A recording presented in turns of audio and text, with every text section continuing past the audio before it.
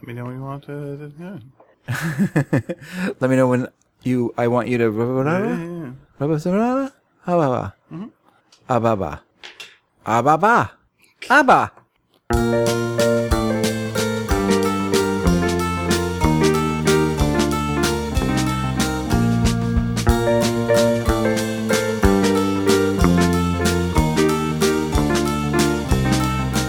Hey everybody, welcome to Sneaky Dragon. I'm Ian Boothby.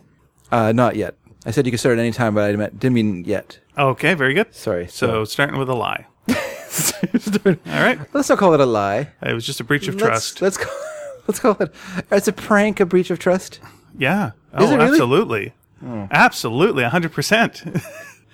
Wow. A prank can't exist without a breach of trust. You know what? It's lucky that I haven't. That throughout my entire life, I've never signed a contract, because I would just be in court, constantly in court for all my prankishness and silly stunts.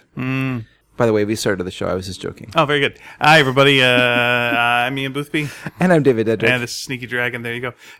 Pranks, the worst form of comedy. You might think racial jokes. I don't think it's a form of comedy. Wrong. Below ethnic humor. Is it? Then pranks, like way lower. Is it a form ethnic of comedy? Pranks, worst of all. Worst of all. And that's why, just for laugh gags, I think those count. As comedy. No. I don't think it's comedy, though. I don't think pranks are... I mean, I guess they're kind of funny, if they're a funny prank. But it's very rare that a prank is funny. You know, when you hear something like George Clooney is a famous prankster on the sets and whatnot, and you go like, well, of course he is. Who's going to tell him to fuck off? You know, but I think if people could, they'd go, yeah, I don't want this. This is no good. But he's a mix of rich and handsome and usually the producer of the film. And that means you get to have a little fun with the people that trust you. Yeah. Boo. That's what I say to that. Which is weird, because as a kid, I was like, Candid Camera just seemed like an amazing thing to me. Like that you would have real people and they're reacting. It was so fresh and so interesting. Yeah, yeah. And then as I got older, yuck. You became a sourpuss. Mm-hmm. Now you are an official Scrooge. Yeah, developed a sense of empathy, and that ruined everything. You were the joke Gross. Scrooge. I advise you, by the way, to stomp down any empathy if you really want to enjoy more comedy. Yeah. Stomp it down. Put it in a box, That's true. And then you become Jerry Seinfeld, and then you're fine. Then Really? you're going to be rich. You don't think he has empathy? Not much. From what I've done a lot of paying attention to interviews and such. Yeah. And no, he cares about comedy, and that's what he cares about. Yeah, it's interesting. He said he doesn't care what his kids think about anything. He doesn't like listening to his kids tell him things. Really? He's fine with like hanging out with his kids because he's a dad. But you know, when people ask what they think about stuff, he's like, I don't care. Which might be like a jokey thing. Yeah. But I also think there's a bit of a There's a bit of truth. Because like here's the thing about Jerry Seinfeld, which you know. Recently, this has kind of got brought up, was he was raised by parents who were both orphans and were very, very distant. And he says that he was part of the family, but not involved really with the family. So it was just like, you're there, we'll feed you, you do your own thing, you find your own way. Is that what you're doing? Hey, that's fine. Off you go. But there wasn't a want to impress mom and dad. There wasn't a connection there. It was just you're on your own, do your own thing. And then he grew up during an era of comedy that was very much of that and rewarded that, and he helped define that. And there you go. And was quite a success because of it. And then worked really hard at what he was doing. Yes, I'm quite singular, I find, in life in my dislike of the TV show Seinfeld. I get reactions like, you don't like Seinfeld? Mm-hmm. And I do, and there was a video clip that I saw, and it was a singer named Keisha went up to Jerry Seinfeld, and I guess she was a big fan. Yep. And she asked for a hug. Yes. And he refused the hug. Yeah, I like that a lot. You like that he refused it? Yeah, very much. Why? Because she went with this entitled thing of, I would love a hug. Yeah. Which is fine to say. Sure. You can say that. Yeah. But when someone goes, no. Yeah. You've got to then be no. Okay. And she didn't accept that it was a no. Yeah. She did come on. Yeah. Come on. Yeah. Oh, come on. And it's like, no. He said he didn't want a hug. Yeah. A person has the right to say no to a hug, and he is at such a high place and has that sense of self of like, no thanks. Yeah. You know, that's correct. That was the correct response, and I liked seeing someone be able to say that. And I like when someone, okay, I'm always awkward around hugs, but I try to find out from people that I know, are you a hug person or are you not a hug person? Yeah. And whatever it is absolutely fine. But I would never, if someone says to me, I'm not a hug person, come on. But I've had that. I've had that where like I've gone, nah, I'm good. Handshake, like bring it in here. No, fuck you. I've just said no hug. So it's no hug. We're not doing a hug. Yeah. Yeah. But you thought he was being a jerk to her. I thought he was very cold to her, and maybe he didn't know who she was, so. But if he did, it may not I think have made it would any be the difference. same I response. don't think it made any difference, but I think you can say no to a hug in a way that's kinder than he did. What's wrong with? No, thanks. I don't think he said no thanks. No. Yeah, he just said Can I have a hug? No. No. And then she went, come on. And he went, no, thanks. No. Yeah, that's fair. Just walked away. Yeah. Yeah. I mean, I guess I don't know. I'm a person who I'm not a big hugger. But if someone wants to hug me, and I'm okay with it. But I would never hug someone else. Like You would never initiate a hug? I'm generally not an initiator of a hug. That's it. When I've done it and it's been wrong, I've felt terrible about it. Mm-hmm. Yeah. Yeah. I'll hug my like my close family, my wife and kids. Oh yeah, obviously. They're not allowed to escape. But anyone else, if they want to hug me, okay. Mm-hmm. I don't like hugging at church. But the reason I don't like hugging at church is because I feel like pickpockets. They're so common. Is because I feel like it cuts out people who aren't as well integrated into the family of church. Sure. Yeah. You know, so you have like a bunch of people who know each other well and they're all hugging each other. And then there's all the people outside of that who are kind of standing awkwardly because we're supposed to shake hands. Mm-hmm. And so you're ready to shake hands and then there's a bunch of people giving each other big hugs and stuff like that. And you're like, well, you're really not welcoming people because you don't feel like hugging them. And then they feel left out of what's going on. Sure. So I think handshakes are much more democratic in that situation where everyone gets a handshake rather than everyone gets a... Yeah, now someone like Seinfeld says he, when people have said to him, so do you never go out because you're just too famous and people will stop you? He was like, no, I go out. Mm-hmm. I'll do stuff. Yeah. Why not? And it's like, I think the attitude where he can go, no. That allows him to be able to go out and do things. Mm-hmm. And if he wants to sign an autograph, he'll sign an autograph. And if he wants to not sign an autograph, he won't. Yeah. But I think the celebrities that feel that they owe everybody everything and someone has the right to grab you, they're the ones who get in a lot of trouble. I think they're the ones who get in trouble. Why? Why do they get in trouble? Because they offer something to people that's too much, so they can't now go out and be themselves. Okay. Because they feel like they have to give all this to 100% of themselves all the time. Yeah, and you can't also gauge how much that person needs and whether you can give them the experience that they need. And if that's something that weighs very, very heavy on you, you will not be able to function. No, I can see that. Yeah, I can see it. Yeah, a big part of that. So what you're saying is, I'm correct. Yeah, I think you made a good argument for that as being an acceptable social interaction. Whereas to me it felt, and it might be just be my anti-Seinfeld bias came out there. And I do enjoy his comedy, and I like watching Comedians in Cars Getting Coffee. Like, I enjoy that show a lot, but I never enjoyed Seinfeld. You know, there was an article that just came out from The Vulture that some people are talking about, where we're saying, like, that show is from another era. Well, all shows from 10 years ago are from another era. Oh, no, the Comedians in Cars Getting Coffee. Oh, I see. It's from another era. Seinfeld is definitely from another era. But Comedians in Cars Getting Coffee is from another era because Jerry Seinfeld is always like talking about things like how he doesn't care about like autobiographical comedy or that kind of thing. Though he definitely has comedians on who have an autobiographical and have a wide variety of interests and styles. Yeah. But this was saying how comedy today is very introspective and telling and he doesn't care and I don't care about reading an anecdote from your diary. Just tell me something funny. That's what I'm interested in. It's like truth is important in comedy, and his opinion about that is no, it's not. Truth has nothing to do with comedy. Comedy is its own thing, and they're on. Well, he's probably right to a degree. To a degree, yeah. That truth is not important. It's nice. But someone can be very truthful and not be funny. You're going to feel cheated. Like, his thing is make up a story. Just tell me something funny. That's fine. Well, you can embroider a story to make it better. And I think we've all done that. I learned very early on, I shouldn't say very early on, but I learned in junior high school that the stories that went over best with people were ones where I looked bad. People love those stories. And I learned those are the kind of stories to tell people. Yep. Because those are the ones that made people laugh or pleased them the most. And so I turned my life into a series of misadventures to make good stories. Sure. No, I didn't intentionally do that. It just seems to happen to me.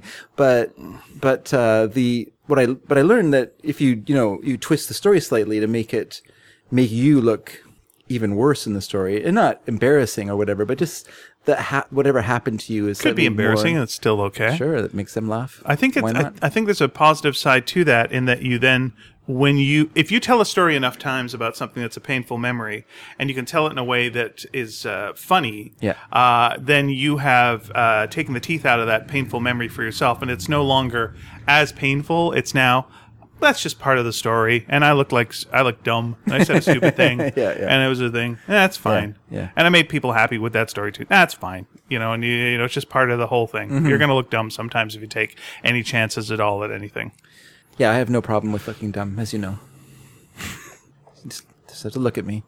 When we're talking about like styles of comedy and things gone by, I watched recently on Netflix Jerry Seinfeld being interviewed. Well, he was actually interviewing David Letterman, but David Letterman turned it on him, and it was interesting because it was the two guys. Is this the Comedians in Cars one? No, okay. A Letterman show. Okay.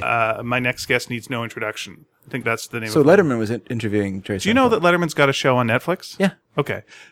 Yes. Jerry Seinfeld interviews Letterman on his own show. It was like a flip on it. I see. But David Letterman can't help but be an interviewer because that's he his keeps instincts. going back. Yeah. So it's these two guys, and it's so of their era because they come so close to doing a podcast where they ask each other a question that's like a personal thing. Yeah. And they answer it for like a few seconds and then cut it off just like turn it off and then just go to something non sequitur or whatever. And neither of them can dive. Like both of them are being truthful. Yeah. But it's mostly about But they're not being revealing. No, but not being revealing. That's right. So like at points Jerry's asking like, what do you eat for breakfast? And he won't say. He won't say what he eats for breakfast because that's a personal thing. And that's not what he does. Yeah.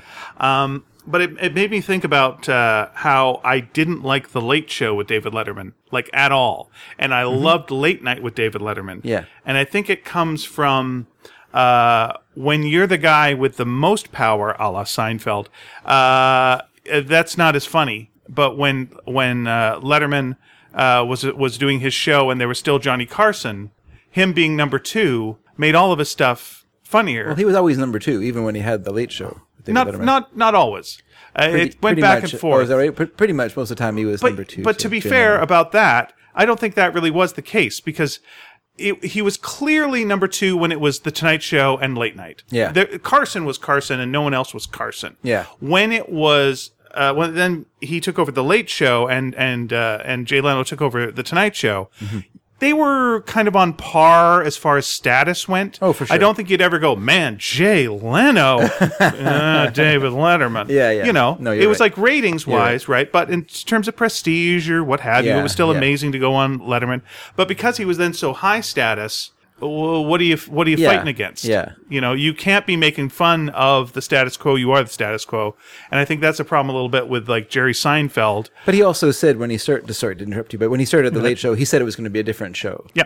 And it was. And it wasn't for us. Because we did like the weird show. That had Harvey Pekar and Brother Theodore or whatever, stuff like that. Yeah, and throwing watermelons off a roof. Yeah, those are kind of fun. And of course, that was actually copyrighted by NBC. That's why you can no longer do it. Yeah. But, sorry, you're going to say about Seinfeld. Oh, and I just went, and then Seinfeld, when he became the most mainstream sitcom and all these other sitcoms were trying to imitate what he was, I think him withdrawing and becoming this almost a misanthrope actually kind of worked for what he was doing, and that he made things so different with the Comedians in Cars getting coffee thing works for him because it's him talking to people that he considers his peers. He never seems to be talking down to the other comedian. There doesn't seem to be that status thing ever where they're like, oh, Jerry Seinfeld. There's never any of that. Yeah. You know, he will make fun of what they say, but it's Yeah. more in a two comedians joking yeah. about shit That's right. way. And he'll let someone take a joke at his expense. Whereas, you know, some of the old timey comedians like a Carson would always want to come out on top. And Letterman too. Yeah, with the exception of like if Don Rickles is like you know there, and it's like, well, this is what Rickles does, and he's just gonna have some fun. But he'll get back at Rickles another time later. Whereas Seinfeld's just like, we're having a good time, we're getting laughs, and that's all that matters. Yeah, and it seems like it doesn't matter who the guest is, as if they're friends outside of that show. Like there's a feeling of they like to give that feeling of, hey, we know each other well, let's go and have some coffee. You know, hey, so and so. Well, he relates to comedians, you know, for sure. And what he said is like when he's at a party. Boy, I know a lot about Seinfeld.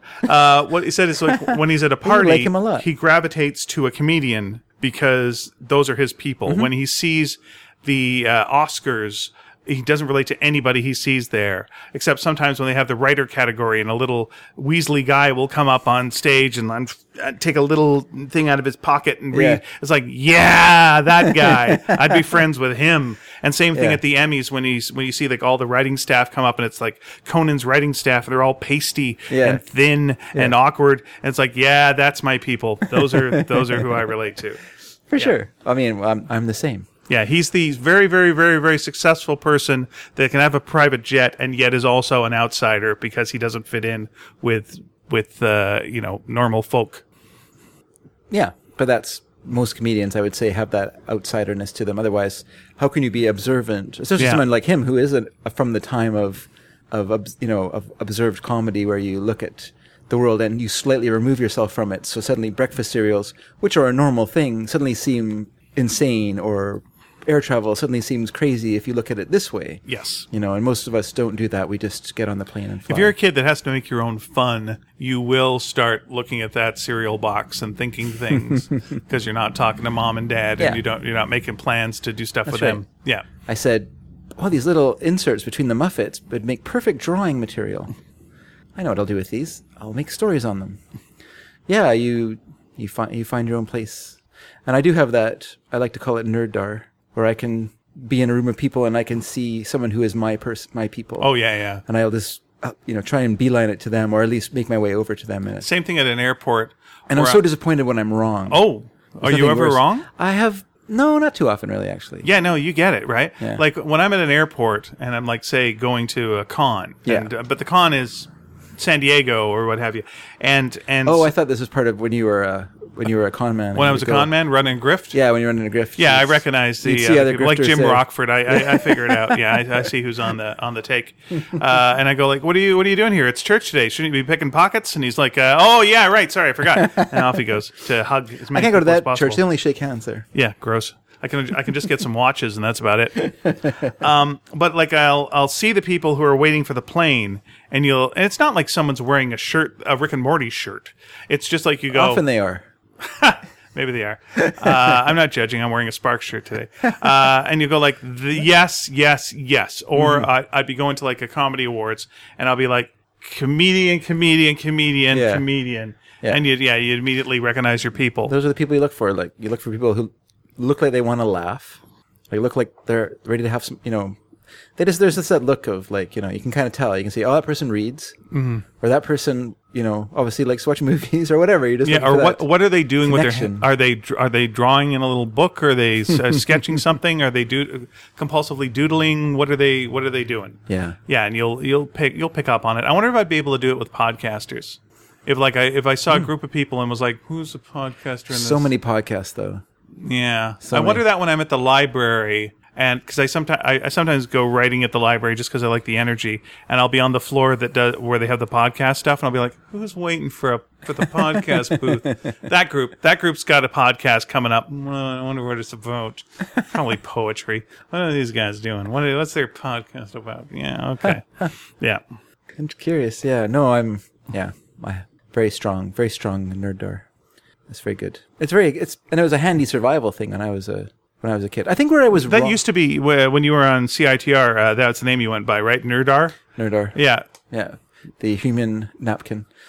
The times that it failed me were when I would think at school that it would be someone who was an outcast, and I would kind of ignore my instincts and just assume that they were like me. Mm-hmm. But usually those people, they deserve to be outcasts. There's something about them that just made them not fit for human society. And for whatever reason, they just, there was a guy who was in my creative writing class, and I thought, oh, this poor fellow. No one seems to like him very much. I'll be his friend. So I went over to his house one day with him, obviously. I didn't go by myself. And, to sort of, we'll be friends or whatever. And I went to his house, and then his bedroom walls were entirely covered with, like, gory images from, like, Fangoria or whatever. Just, like, the entire bedroom just filled with stuff like that. Yeah. And then he was, like, talking about, like, killing people. And, like, and all his stories were about killing people. And I was just like, okay, I don't need this. I don't need this kind of thing in my life. This is not what I signed up for. I was hoping for, like, some fun, like, kind of a nerdy guy, likes comics. And no, I'm out. It's good. See ya. Then you kind of have to ghost the poor fellow. Yeah. Hopefully they went on to become, an Eli Roth or some such and not a murderer. I have no idea. It's better to be an Eli Roth. Is it? Yeah. I feel like he's the same. Is he the same? As a murderer? No, he doesn't kill people, so no. Oh, sorry. No. Are you sure? He makes movies that some people like. Hostel seems so realistic. Maybe I was mixed up. How about Hostel 2? Electric Boogaloo. This time it's personal? It's pretty personal the last time. I'm not into that kind of stuff. Okay. Doesn't do it for me. You're not a gory horror fella? No. What's the kind of horror that you like? Because you like a horror. Atmosphere. That's what scares me. I mean, it's gross, and I'll react to it, but I'm not reacting because I'm scared. I'm reacting because it's, horrific. Like, it's just, it's horrifying. Like, gore is horrifying. People being. What would you say the scariest movie you've seen? Scariest movie? The movie One that sat with you the longest afterwards, maybe. Or you can go, but you sound like you had an answer and I interrupted you. Sorry. Yeah, I don't know. I don't have that thing where I'm haunted by a movie. Okay. Like, once it's over, it's done, I walk away, I'll never think about it again. There wasn't one that gave you the willies afterwards? No, I don't have that. I've never in my life been scared of the dark or ever run up the stairs because there's might be something behind me or whatever. Okay. Even as a kid, I didn't. My mom actually was scared of the dark, and she would send me into the house first to turn on the lights. Yeah. By the way, you do not run up the stairs when something's behind you. What do you do? Well, because they'll chase you. Oh. So you just saunter nonchalantly? Yeah, you got to be cool about it. You got to be cool about it. You got to keep Do you think the they can sense that you're scared and you're just doing a scared All right, coolness? Now here's one of two things. Either it's an animal, and if there's any animal that's after you and you run, that animal is going to run, and you are not going to win that race ever. So don't run. You can only win if it's a vegetable or mineral. Right, and if it's a monster, well, same deal. Mm-hmm. Unless it's a mummy, and it's not a mummy. So just be cool about it. Yeah. Just be cool and just slowly walk up the stairs at a regular pace. Okay. And you'll be fine. Don't run. Yeah. Ugh. Eve is scared of the dark. Like, Eve has to turn all the lights on as she goes upstairs. I'm scared of the dark. Absolutely. And then I am then tasked with turning them off. Which is fine. Yeah. I understand things can be scary.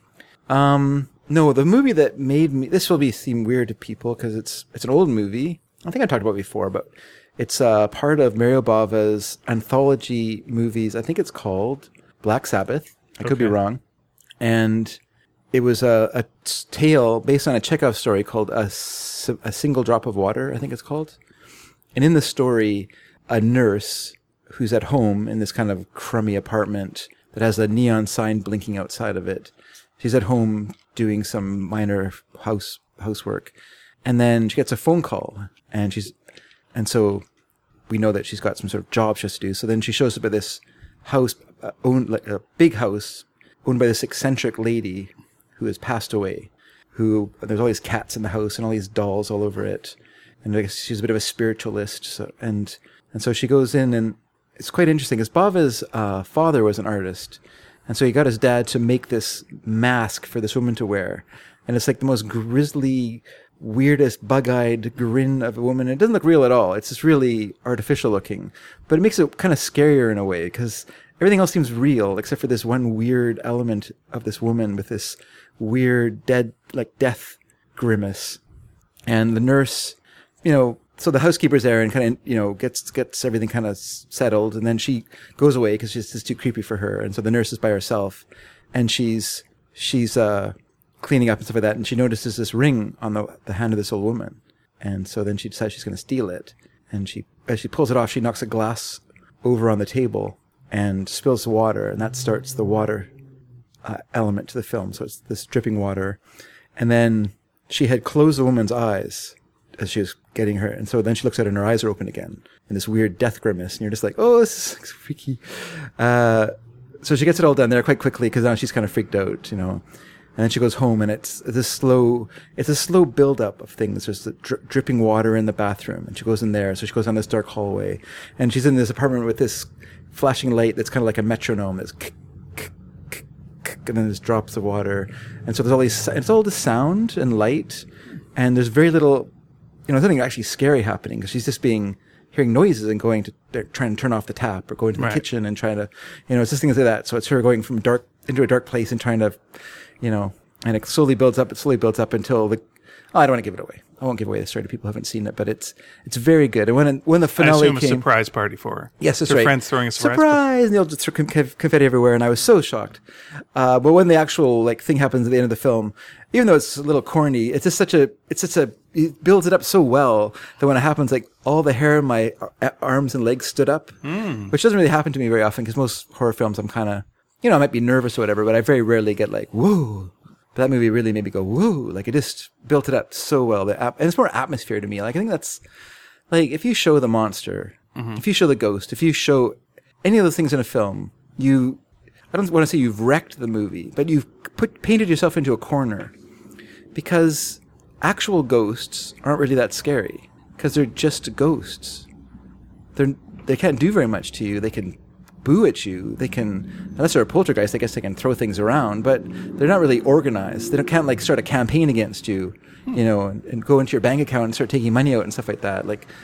They're kind of limited in what they can do. So once you show the ghost, then what? Right. Okay, you've shown us what the ghost looks like. I just like the idea of the ghost going into your bank account and committing fraud.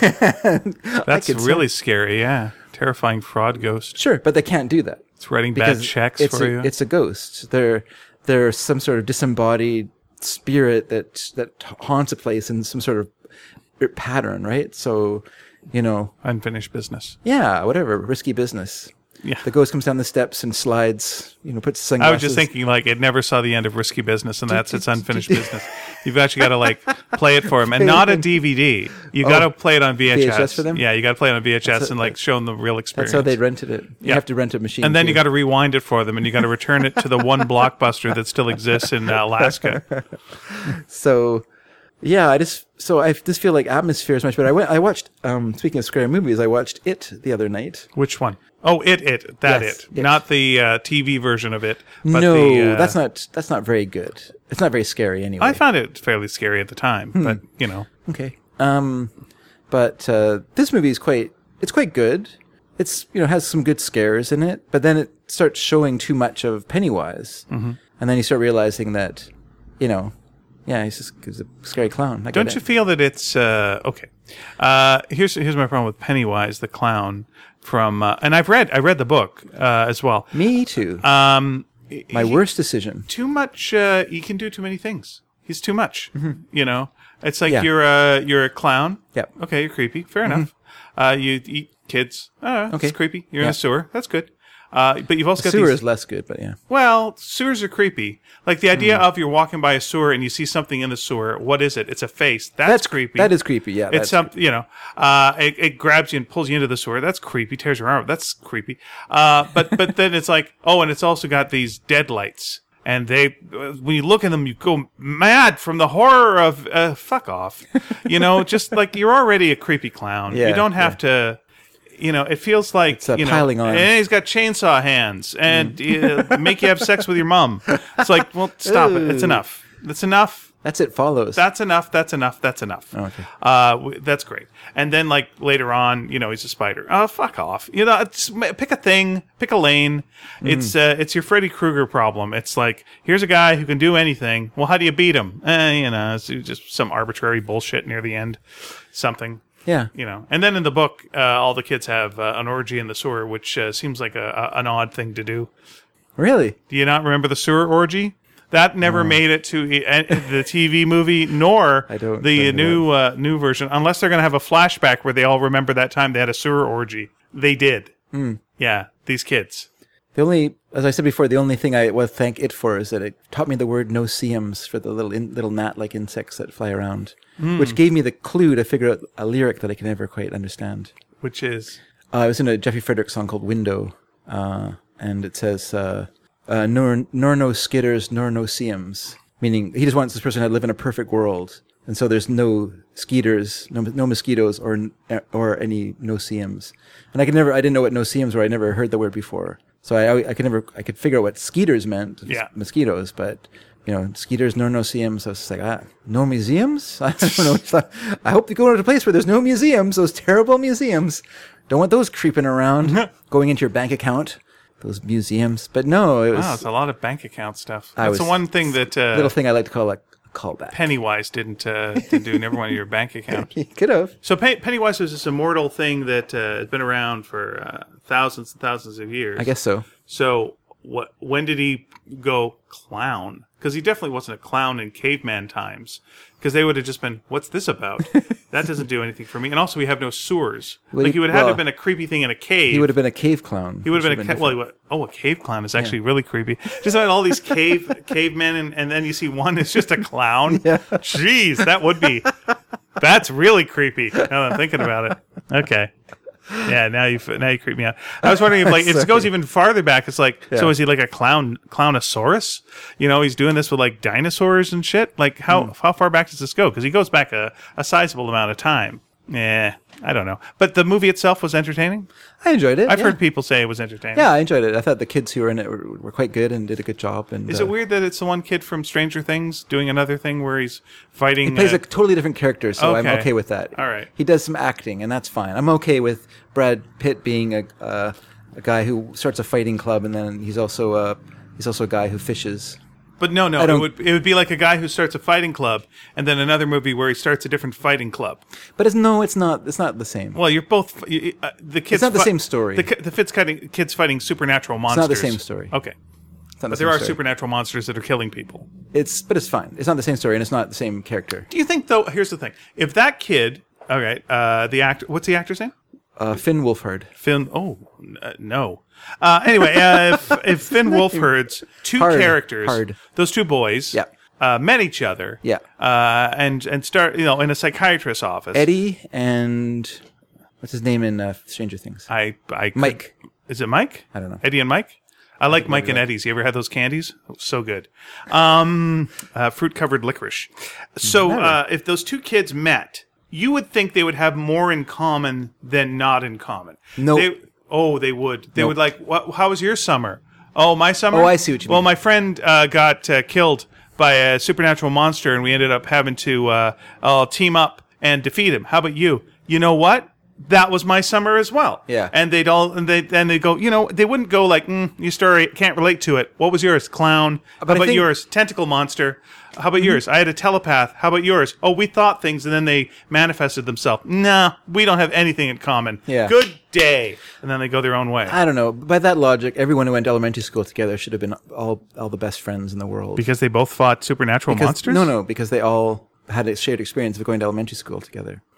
I think the unique thing of fighting a supernatural immortal monster. Once you've run out of the topic, then you have to relate to each other in a different way, unless you're just going to keep on talking about your supernatural monster fight. I think there's a couple of hours worth of conversation you could milk out of that. That's a couple of hours, but then what? I think two kids who find out they both like Star Trek can talk for a couple of hours. I think your friend died different. And no one believed us. That's different. Remember how no one believed us That's and then different. we had to fight the monsters ourselves and then we did? That's different. The end? That's different. Okay. But I don't think they'd be friends outside of that because they're both two different personalities and would have no shared interests outside of that. Would they care that they look exactly alike? I guess. I don't know. Okay. I might find it interesting. Yeah. But I will recommend the movie. Okay. And I'm curious to see the next part. And by the way, here comes a siren. There goes a siren. That was take a drink. Fire truck. Please take a drink. We wish the people they're going to rescue all the best. That was, again, a fire truck. Hey, Dave, let's just do a couple of quick taking care of business things. This is the perfect time to take care of business every day and every way. Yeah. Because Canada Day just went by. Okay. So we're making a little tribute there to Bachman Turner Overdrive with our taking care of business. Yep. Tip of the hat to Canada. Happy birthday. Happy 51st birthday, Canada. And whatever it is in America, good luck with all your business. Whatever it is in America. We don't know. Wait a second. Someone's, dear. I think we're sending some vehicles over to America right now to try and take care of things. There goes the duck truck. There's a sizable amount of fire trucks going that way. This is a bad day for a fire. Very very warm, very dry. Fun. But anyway, happy 4th of July to our American listeners. Here's what's going on, folks. First of all, a little quick plug. I'm going to be at the Vancouver Writers Festival in October. That just all got announced formally today. October 15th to 21st. Okay. Some nice writers are going to be there talking writing. And you. And me. And the rest. One of my favorite cartoonists, Jeffrey Brown, is going to be there. Oh, wow. Really enjoy his work. It'd be good to see him again. So if you're in Vancouver, October-ish, come say hi. And we are, speaking of not that at all, we're at episode 344 right now. We're coming up on 350, and that's going to be a special time. Yes. Why? Because both of our asses are going to get incredibly sore. Why? Because we've asked you for things that we can sit on and that are uncomfortable. And we will be sitting on those things and doing our podcast on those objects. That is not what we're doing at all. Please do not send us those things.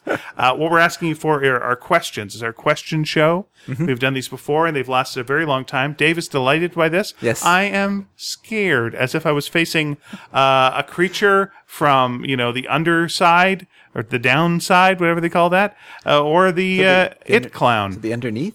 The underwear? Anyway, you've been writing in with questions, some of you, so thank you so much for that. We will be putting your suggestions into a pair of pants. We'll be pulling suggestions out of said pants, and there will be a prize for one of those suggestions at the end of the show. So, ask us whatever you want. Make it personal, keep it personal if you want. Make it vague, make it light, make it weird, whatever you want. Make it We will answer anything we are legally allowed to answer. There you are. Yeah. So that's coming up in 6 episodes, so get on it. Wow, yeah. And if you go, hey, this isn't enough of you guys for me, I'd go, what? We've got another podcast now called Full Marks, where we're going over every Marx Brothers movie. Yeah. So go check that out. That's on your iTunes, Stitcher, or whatever you listen to this on. Yeah. You're right. So we're up to now Star Wars, which is weird. Yes. Marx Brothers do very little in Star Wars, but it is a key, crucial scene, so we are going to cover it. Here's a question for you. What film... related to feathers? It's related to the Marx Brothers. Oh, sorry. What film did Canadian... I think Canadian. No, maybe not. I'm bullshitting. He's not Canadian. I'm sorry. He did some work in Canada. Harold Ramis. What film did Harold Ramis say was his Marx Brothers movie? What film that he did? Yeah, that he wrote. He was not in it. Oh. But he wrote it, and he says, this was my Marx Brothers movie, because he considered it to have the same Animal House? It is not Animal House, no. Oh, darn. He's not in it. He's not in it. He wrote it. He wrote it. I don't know all his films. I'm trying to think if he directed it or not. I'm not sure. I would have to give up, because I don't know. Okay, well, Dave's having a stroke, so while he does that, I'm going to let you know that film was Caddyshack. Oh, Caddyshack, really? Like, Rodney Dangerfield to be the Groucho in that. Okay, okay. Yeah, it's a Snobs versus the Slobs. Pricking the pompous, you're correct, yes. Yeah, that's good. I can see that. So anyway, that's the kind of thing we won't be discussing on Full Marks. But go take a listen to that if you feel up for it. And I'm going to be I'm going to be at San Diego Comic-Con in 2 weeks. So if you're in San Diego for Comic-Con, say hi. I'll be doing some panels for Sparks. I'll be doing with Scholastic. I'll be doing some panels with Bongo Comics, and I might be doing some stuff with Image as well. So hey, I'll be there.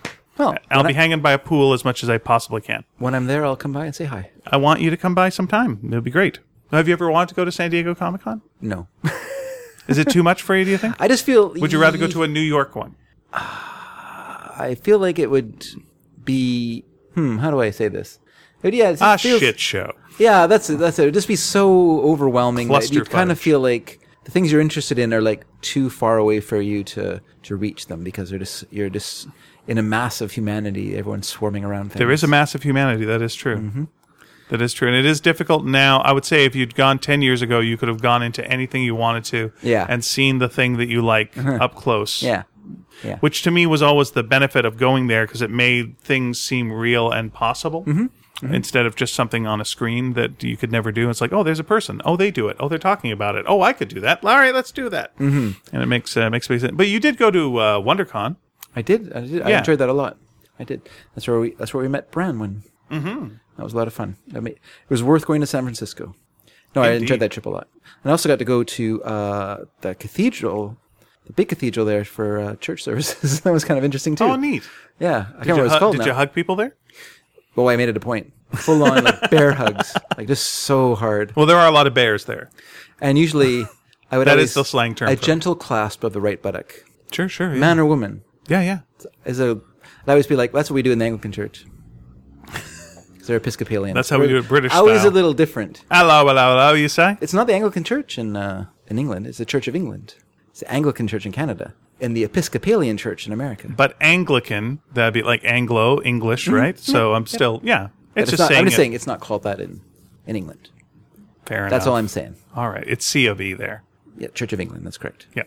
But they say C of E because they've got to get going and do That's other right. stuff. It's so They got to busy get on. They got to get on the tube. They have to get on the tube. They got to mind the gap and get on the tube. Yep. Get to their flat. That's they got to correct. take a lift. To the flat. Sit on the settee. Yeah. Watch the telly. Isn't it ironic they have to take a lift to get to their flat? That's an interesting point. It's too bad that they stopped doing all that kind of talk when it came to the internet age. There's no slang term for going online, surfing the web. There should be like a British netty. Going netty. Yeah, going netty. Going on the netty. I'd say just going netty. They would netty. trim it down. Okay, going netty. Yeah, he's at mill. I'm going netty. Going netty. Yeah, that's right. Going to hospital. Gonna watch your porn stories. Yeah, going netty. Going to hospital. Yeah, that's right. Going to home. If you say going to home, it means you're going to a care home, not going home. Oh, okay. But this is secure. I discovered that when I was reading an article about someone working in a care home, and they said they're going to home. And I did a double take in my mind, like, what? And I went, oh, I guess that makes sense. Going to hospital, going to home. Isn't this interesting, folks? Thank you. You're welcome. It's the best we can do. This sunny, sultry. People don't listen to podcasts for interesting things. Oh, they don't. They listen for you guys are nuts. Intimacy. Oh, wow. A British care home. Again, care homes are a little scary. But a British care home. Why is a care home scary? It's just scary. Well, it is because I think that as soon as you enter one, you give up. Yeah. You're encouraged. I mean, it's the right thing to do a lot of the time. Yep, of course. I've been in a bunch of them to visit a lot of people and be there. Me too. But I would say British, you're going to get good tea, and there's and that's something like at least at 4:00. Yeah. You're going to get a cuppa, and it's going to be good. And a bicky. Cuppa and a bicky. Yeah, and I don't know what the bicky's going to be. No. Probably hobnob. Maybe penguin. Could be. Don't know how it's going to be. What else? Jaffa cake, perhaps. If it's a Jaffa fancy cake, day. good one. That's good. But your tea is going to be great. Sure. So at least at 4:00 every day, you're going to get a nice cup of tea. Then you're going to watch EastEnders or Coronation Street or whatever the hell you watch. I would rather listen to the Archers on the radio. Oh, all right. Yes. Just people like with archery. No, it's and he's pulled back the bow. And it's in the target. It is a radio. He split the arrow. It is a radio soap from the 1930s. It's still going on today. Really? 5 minutes a day. Oh. Of the show, and then on Sunday they have the omnibus, and they'll just put together all 6 5-minute episodes into 1 half-hour episode. Oh my gosh, too long.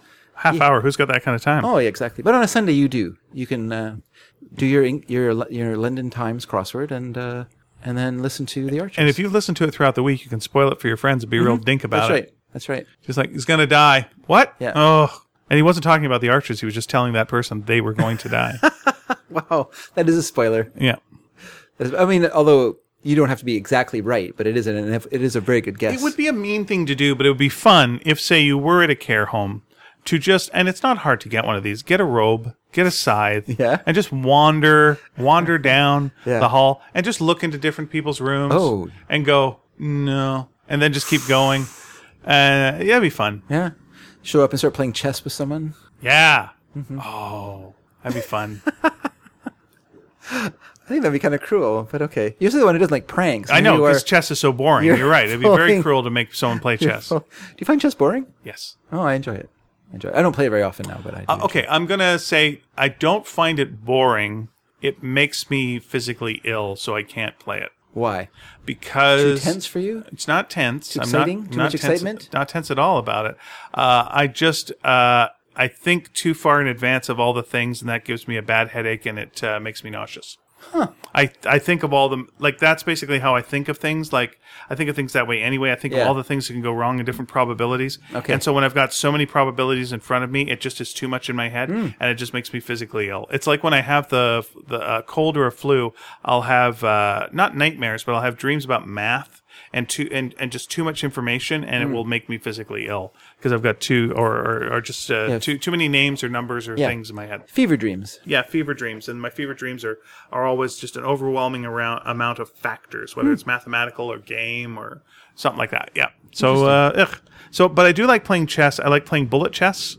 I like any kind of speed chess. I enjoy. I like chess where we take the pawns away. I like anything that evens things up, and let's just have some fun. Huh. Interesting. And I like playing chess in a park where you've got the giant pieces. I also like doing that. Oh, I see. I prefer the actual humans that are killed. Have you ever seen a game with actual humans? Yes, but not actually killed. Yeah, I have seen that. I like that too. Must be terribly dull for them. Why? They're just standing around waiting. Oh, it's exciting when you get picked, though. I guess so, but if you're a pawn, oh man, you get so much action. I just feel my back getting sore watching. Imagine if you're a pawn, and you get to like kill like a bishop or something. Good day for you. Pretty great. That would be good. But but pretty much, if you're a pawn killing a bishop, you're a sacrifice piece. You're not going to be on the board for long. Mm-hmm. But at least you took the bishop out. That's true. Smug bastard. Went out in blaze of glory. Yeah, he did some stuff. You don't get to be a bishop without committing a few sins. The bishop. Exactly. Oh, before we came in, you were telling me that you were reading a book about Archie. Yeah, it's a book that you picked up from me. Yeah, I'm not trying to say that as a way of going, I'm a great person and I got you a nice book. No, I would never go that far. Sounds good. But what was the book specifically about? Well, it's an interesting book. It's the idea of the book is the author, whose name escapes me. I think his name is Bart Beatty. Ugh, a long time Comics Journal reviewer. Oh, good for him. He what he did was he read the entire run of Archie comics, not just the Archie title, but all the titles from that time period. So that's Archie from Betty Archie and Veronica, number. What was the first Jughead. Archie comic? Was it Pep? Yeah, but he didn't read those ones. Just Archie. Just from the 12-cent period. So that's sort of like in the early 60s through to sometime in 69 or something like that when the price went up. Okay, all right. So he went from when the price went to 12 cents and when it stopped being 12 cents. That is a time period. Because it was 10 cents before. I guess, yeah. That's right, yeah. And so yeah, I don't know if it was a random thing or if he was just interested in that time period. Maybe he thought that was like the best time period where it had the most, it had Harry Lucy was drawing for it. It had Dan DeCarlo. It had Sam Schwartz, I think, who did Jughead comics. Okay. And that's all he did was Jughead comics. Was Stan Freberg around then, or was that later? Stan Freberg? Yeah. You're thinking of Sam Gold. Goldberg. Goldberg. Yeah, sorry about that. Stan Freberg is. But it's not different Sam. person. It was. Oh, Jesus Christ! I've worked with the guy, and I feel terrible now. What was his name? I can't think of it now. You know who I'm talking about. I do know who you're Was talking he around that time? I think he's more of a 70s person. Because he did a lot of the Archie comic strip in the paper. I think he would have taken over from Bob Montana, maybe, but I think he is later. Stan Goldberg? It is Goldberg, but I can't remember if it's Stan. But anyway, it's not important. I don't. He doesn't come up in what I've read. It is quite so far. important because he was a good guy. Anyway, I have not read to that point. Saul? It was not Saul. God damn it. It was not Saul. I feel terrible. Again, I did an issue of the Simpsons comic with him that he drew, and we did an Archie parody, and he did a really great job with it, and I feel bad that I can't remember his name. Anyway, look it up. Look up me. Look up Archie parody. But then you'll probably get mad because I just did that. Oh, fuck. Forget it. Don't look it up. Back to Dave. So all the various titles from that time, Madhouse, Pep, as you said. Pep was still an anthology title at that time. It was called Archie's Madhouse? Archie's Madhouse, Now, wasn't there also, or was this a separate book? Was there also the Madhouse Glads, or was that a was that a spin-off of that? I don't know. Okay. That's not what Madhouse he Glads mentioned. were a band. Okay. Another comic about a band. And then there was a Reggie joke book as well. All right. That was meaner than all the other titles put together. Yeah. It was basically became the repository for all the mean jokes. Yes. Reggie's Going Too Far comics. Little Archie. was another one. It started in the mid-50s, so it was going on then. And that was really its own thing. Little Archie was a very different comic than Archie. It was more adventure-y. It was more adventure-y, but kind of Scrooge McDucky. It still followed there was a rule that no story could go past one issue. So you never had a continuing story that went on. Like every story had to end in one issue. So did they ever have something that was introduced in a story that was picked up later as in a villain of some sort? Maybe, but they didn't have any continuity in their stories either. Okay. Like there was no attempt for continuity at that time, which I like. I don't like continuity in comics like that. Right. I think that wrecks the comics. Yeah, it's like when you started the show with a completely different host named Ian, and then it changed to me, and you never acknowledged it. Why would I? Which always was weird. No. You really bewitched me. I do not. I don't enjoy continuity. Because, what the writer points out is just how much people's skills would come and go and their abilities would come and go. Like, so you have an issue where Archie speaks perfect French, so that helps the story of him meeting this French girl and helping her and blah, blah, blah. Or other times he's a terrible student. Is this Archie or Little Archie? Archie, yeah. Or he might be a good student in a story. Yep. He might be a great bowler in a story, or a terrible bowler. It goes, it just doesn't matter. Like, it just matters for the story itself. The story, it feeds the character, his character is just this kind of blob. Veronica and Betty are obviously slightly better drawn in the terms of we know what one will do and what the other, what they will and won't do. And so they're kind of fixed in that way. But Archie has no fixed personality, really. And unlike, say, Reggie, who has a fixed, Reggie is not going to suddenly become a good guy. Mm-hmm. That's not his character. His character is to be a jerk.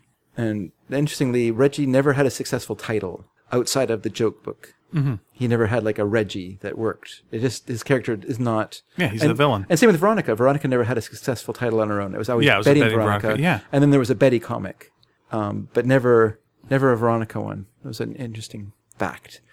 And so it's quite interesting to read. Actually, I'm quite enjoying it. What I like best is of course to read about the artists and their working systems and things like that. There actually was a story written by, and I wish I could remember the writer's name now because he wrote almost all Frank Doyle, I think his name was, and he wrote basically all of the Archie stories in like the Archie comic that Harry Lucy drew, and he wrote this one story, and it's basically how you write an Archie story. Oh. And so he has a character in the story trying to write an Archie story, and it's just a sort of, it just basically describes what you do. And it, just that very simple, how you got a gag into the story and blah, blah, blah. Mm-hmm. It was very interesting. I just read about it. I have not read it because he's limited in how many pages he can. I assume it ends with Archie falling down. Because it usually ends with Archie falling down. Classic thing, yeah. Yeah. And it's good. It's fun to read, actually. There is a favorite artist I have, and I never knew who he was. Because growing up, I read the digests, which collected the comics from across the ages. So of the Archie. look would radically change. Yeah, somewhat. They wouldn't really print from the very earliest ones too often. You wouldn't get like the Bucktooth Archie very much. The one that didn't like being called Archie and wanted to be called Chick. Chick, that's right.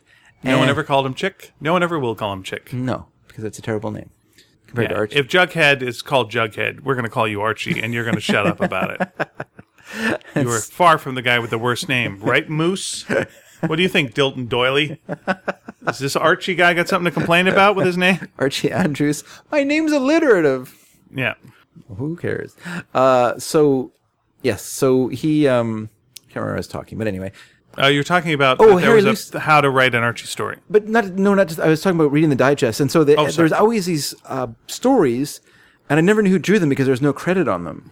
But what's interesting reading this book is I was able to recognize that it's Harry Lucy who drew these stories.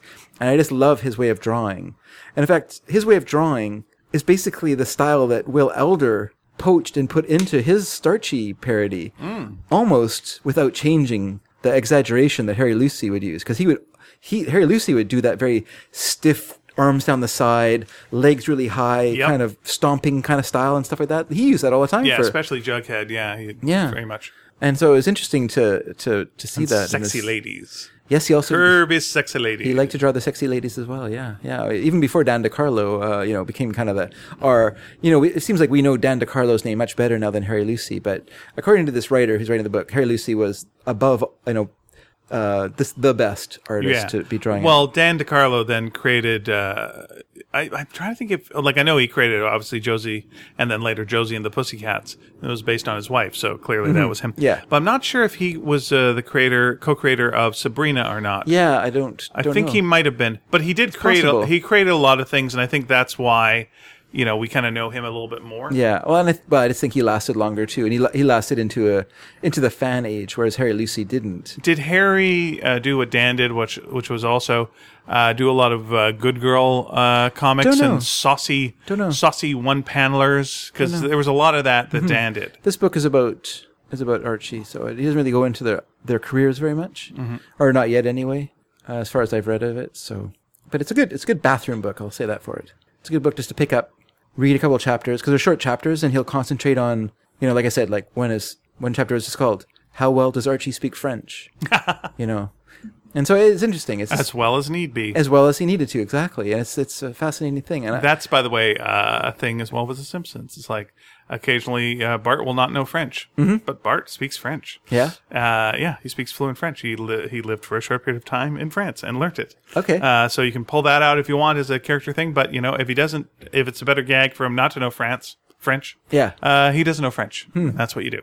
Yeah, because like you say, it's the gag. Like Archie is a gag strip. So if you lock yourself down into continuity, you slowly cut off all avenues of humor to the point where it just becomes like domestic humor rather than sort of antic falling down humor and gags involving, being dragged down a bowling alley lane by the ball or stuff like that, I was mentioning there was 3 bowling stories in a short span of like 3 issues or 3 bowling stories, as if the writer had like one story idea and started working on it, and then it was like, oh, I have another idea that's really good too, and writing, I'll make notes for that, and then that was in the next one, and like. It just reminds me of how all these cartoonists used to hang out together, and then you would clearly know that they all went golfing because they would all do golf strips for a week, and all of the different ones would all be golf jokes and similar golf jokes. And yes, like, all right, you're thinking like Mort Walker and Dick Brown and all those guys all living together and not living together. Yeah, Johnny Parker or whatever. They all of a sudden the King and Wizard of Id is going golfing. Mm-hmm, they're all going golfing. Johnny Hart and is it Brent Parker? Brent Parker and Hart for sure. Yeah. for BC. It was just Hart for BC. Parker and Hart for Wizard of Id. Wizard of Id. Sorry about that. Yeah, and then it was Dick Brown and Mort Walker for High and Lois. Dick Brown alone for Hagar the Horrible. That's right. There was a lot of people that did a lot of 2 strips. Yeah. Back then. Well, it's more money. And who did Beetle Bailey? That was Mort Walker. That was Mort Walker. Yeah, Mort Walker. Yeah. And just Mort Walker did Beetle Bailey.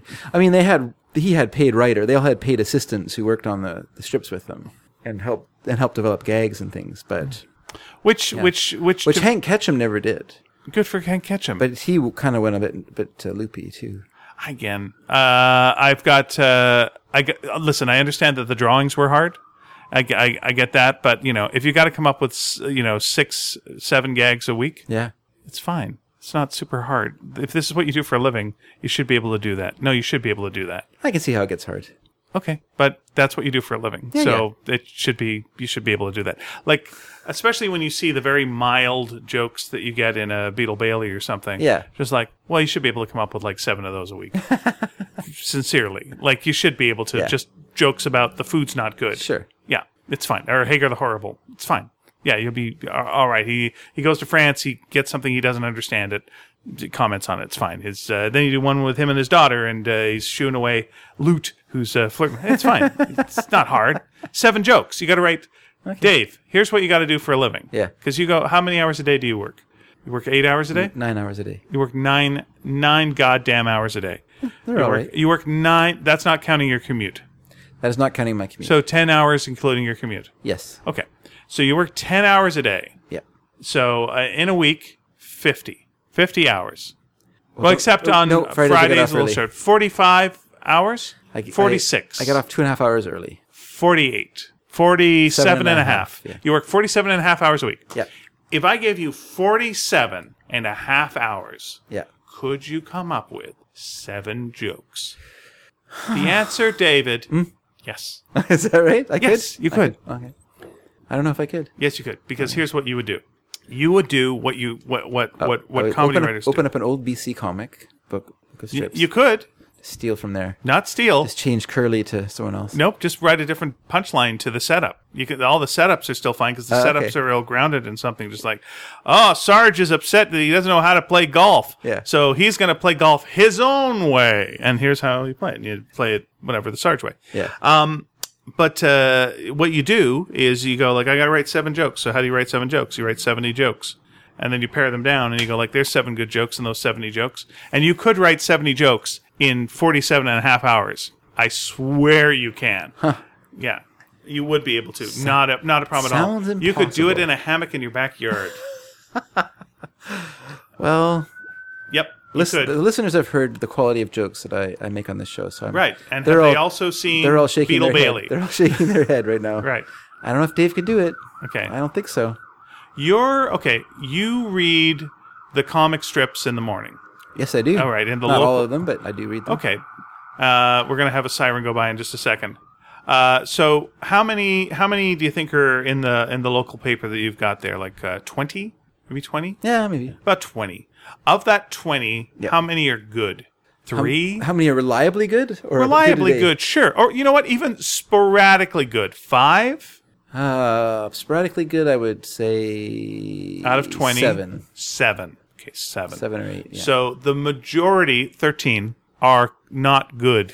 You know what? I'm going to change that. I'm going to change it to 13 and say 7 are pretty much a write-off. Really? 13 are sporadically good? Yeah. Well, shut my mouth on that. Okay, I would have thought less than that for... Well, no, if you that. think about it, like, what's in the paper... Like, there's ones... Like, the ones I don't read are the ones that I would, like, say are no good, right? Like, Rudy Hill, Sherman's Lagoon, Zach Hill, sorry. Zach Hill. Rudy Park, then? Rudy Park, or it was Rudy Cafe, I think, once, and then it became Rudy Park Rudy later. Park, Sherman's Lagoon, Dog or something like that. I can't remember what it's called. It's not very good. Heart of the City, I don't read very much. Okay, are those joke strips? They're joke strips. All right. Here's what I would say for you if you wanted like a challenge and just go, I wonder if I could do this. And here's how you do it. Okay. Every day, okay, you go and you find one of the stinkeroos. Okay. So let's take a Zach Hill. All right. Okay, so stinkeroo is a Zach Hill. Yeah. And it usually is like Zach is like, oh, my friend was on the phone so much he missed this beautiful sunset. Kids today, we're assholes. Something like that. It'd be like that. Or like, hey, what a beautiful day outside. It's great. Hey, where's your mom? Cut to mom openly weeping. A picture for dead husband. That's the punchline. Like, what are you doing, comic strip? Anyway, I did not see that one. They've done that a couple of times where it's that. just like, oh, for fuck's sake. And it's cartoon tears. That's the thing. It's like, you could do like a thing where like one single tear and like, oh, he might have died in the war or something. And like, we're all missing someone on this Memorial Day. Nope. It's just open, big, wah! Cartoon weeping. Wow. Gushers of tears pouring out of her face. Peaceful. Meaning, when he died, he bled out badly, probably, because if that's how people cry, they bleed out like a fountain. Oh, yeah. It's crazy. What you do is look at the first panel of the thing of just like, oh, kids today, they're on their phones so much. And then it's like, see if you can find a better punchline or something funny you could do. And then go like, give me, what are 10 things that you could like end it with that are better than that? If you can do that, then you can write a comic strip. You're fine. Yeah. Well, everyone, there you heard it. Ian's secrets to writing comic strips. Yep. We're on the road to our syndicated comic strip. It's, I've just this year started doing New Yorker cartoons, and that's basically how I do it is I write way too many, and then you just trim the complete garbage away, and then you tighten the ones that have something good to them, and then I hand them to Pia and see which one she likes. Then she makes them wonderful because she's an amazing artist. So, that helps. That's very good. Here comes a gosh darn siren, everyone. Yeah. Please take a drink. And there we go. I know for a fact that collisions and injury doubled on the freeway that I take to work this last 3 years. Because you caused them. Well, I like to weave in and out of traffic, throwing... while playing the Weavers on your... the Weavers? On your radio. Right. If I had a hammer... And everyone goes, get it? That's what I do. So I feel like we've seen an increase in sirens here in the last few years as well. Okay. Especially recently, it seems like every show we do, there's a lot of sirens. Well, since we've started the show, you've gone through a lot of cars. It's not my fault. Yeah, I'm not saying it's your fault. Nope. I'm just saying when we're saying that things personally. that would count, I took that that would cause a siren, we're a couple of vehicles deep right now. Hey, if you're not comfortable talking about this, you can tell me that you don't want to talk about it. Oh, sure, go for it. But you have been working. You don't have to give away details, but you've been working on the next installment of Sparks. What? What's what? You were saying to me last week when we were talking about By this. the way, go out and buy Sparks if you haven't bought it yet. 2 cats. They dress up as a dog. They save the world. It's very good. And you know, it's been nice. I went to the big bookstore here, and they were sold out of our book. And I was like, oh, that's nice. And I looked up online, like how many of the other bookstores and how they were selling, and it's nice. Good. I'm glad to hear that. Yeah. So buy more, though. Still buy some for friends as well. But you've been working on it. Last week you were telling me that you've found it a little intimidating writing this next.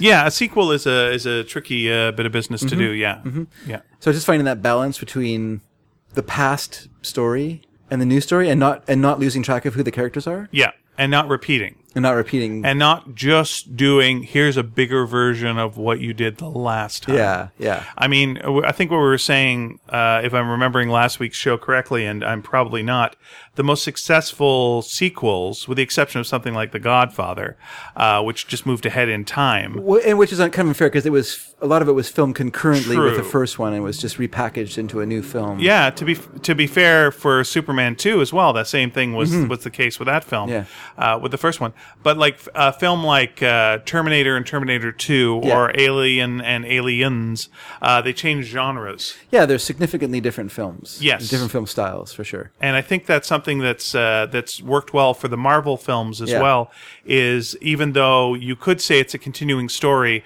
the genre keeps changing. Yeah. And so it does seem fresh. Yeah. But we can't really do that with this. So it's like, how do you... This one is going to be more like Peter Baggy's Hate.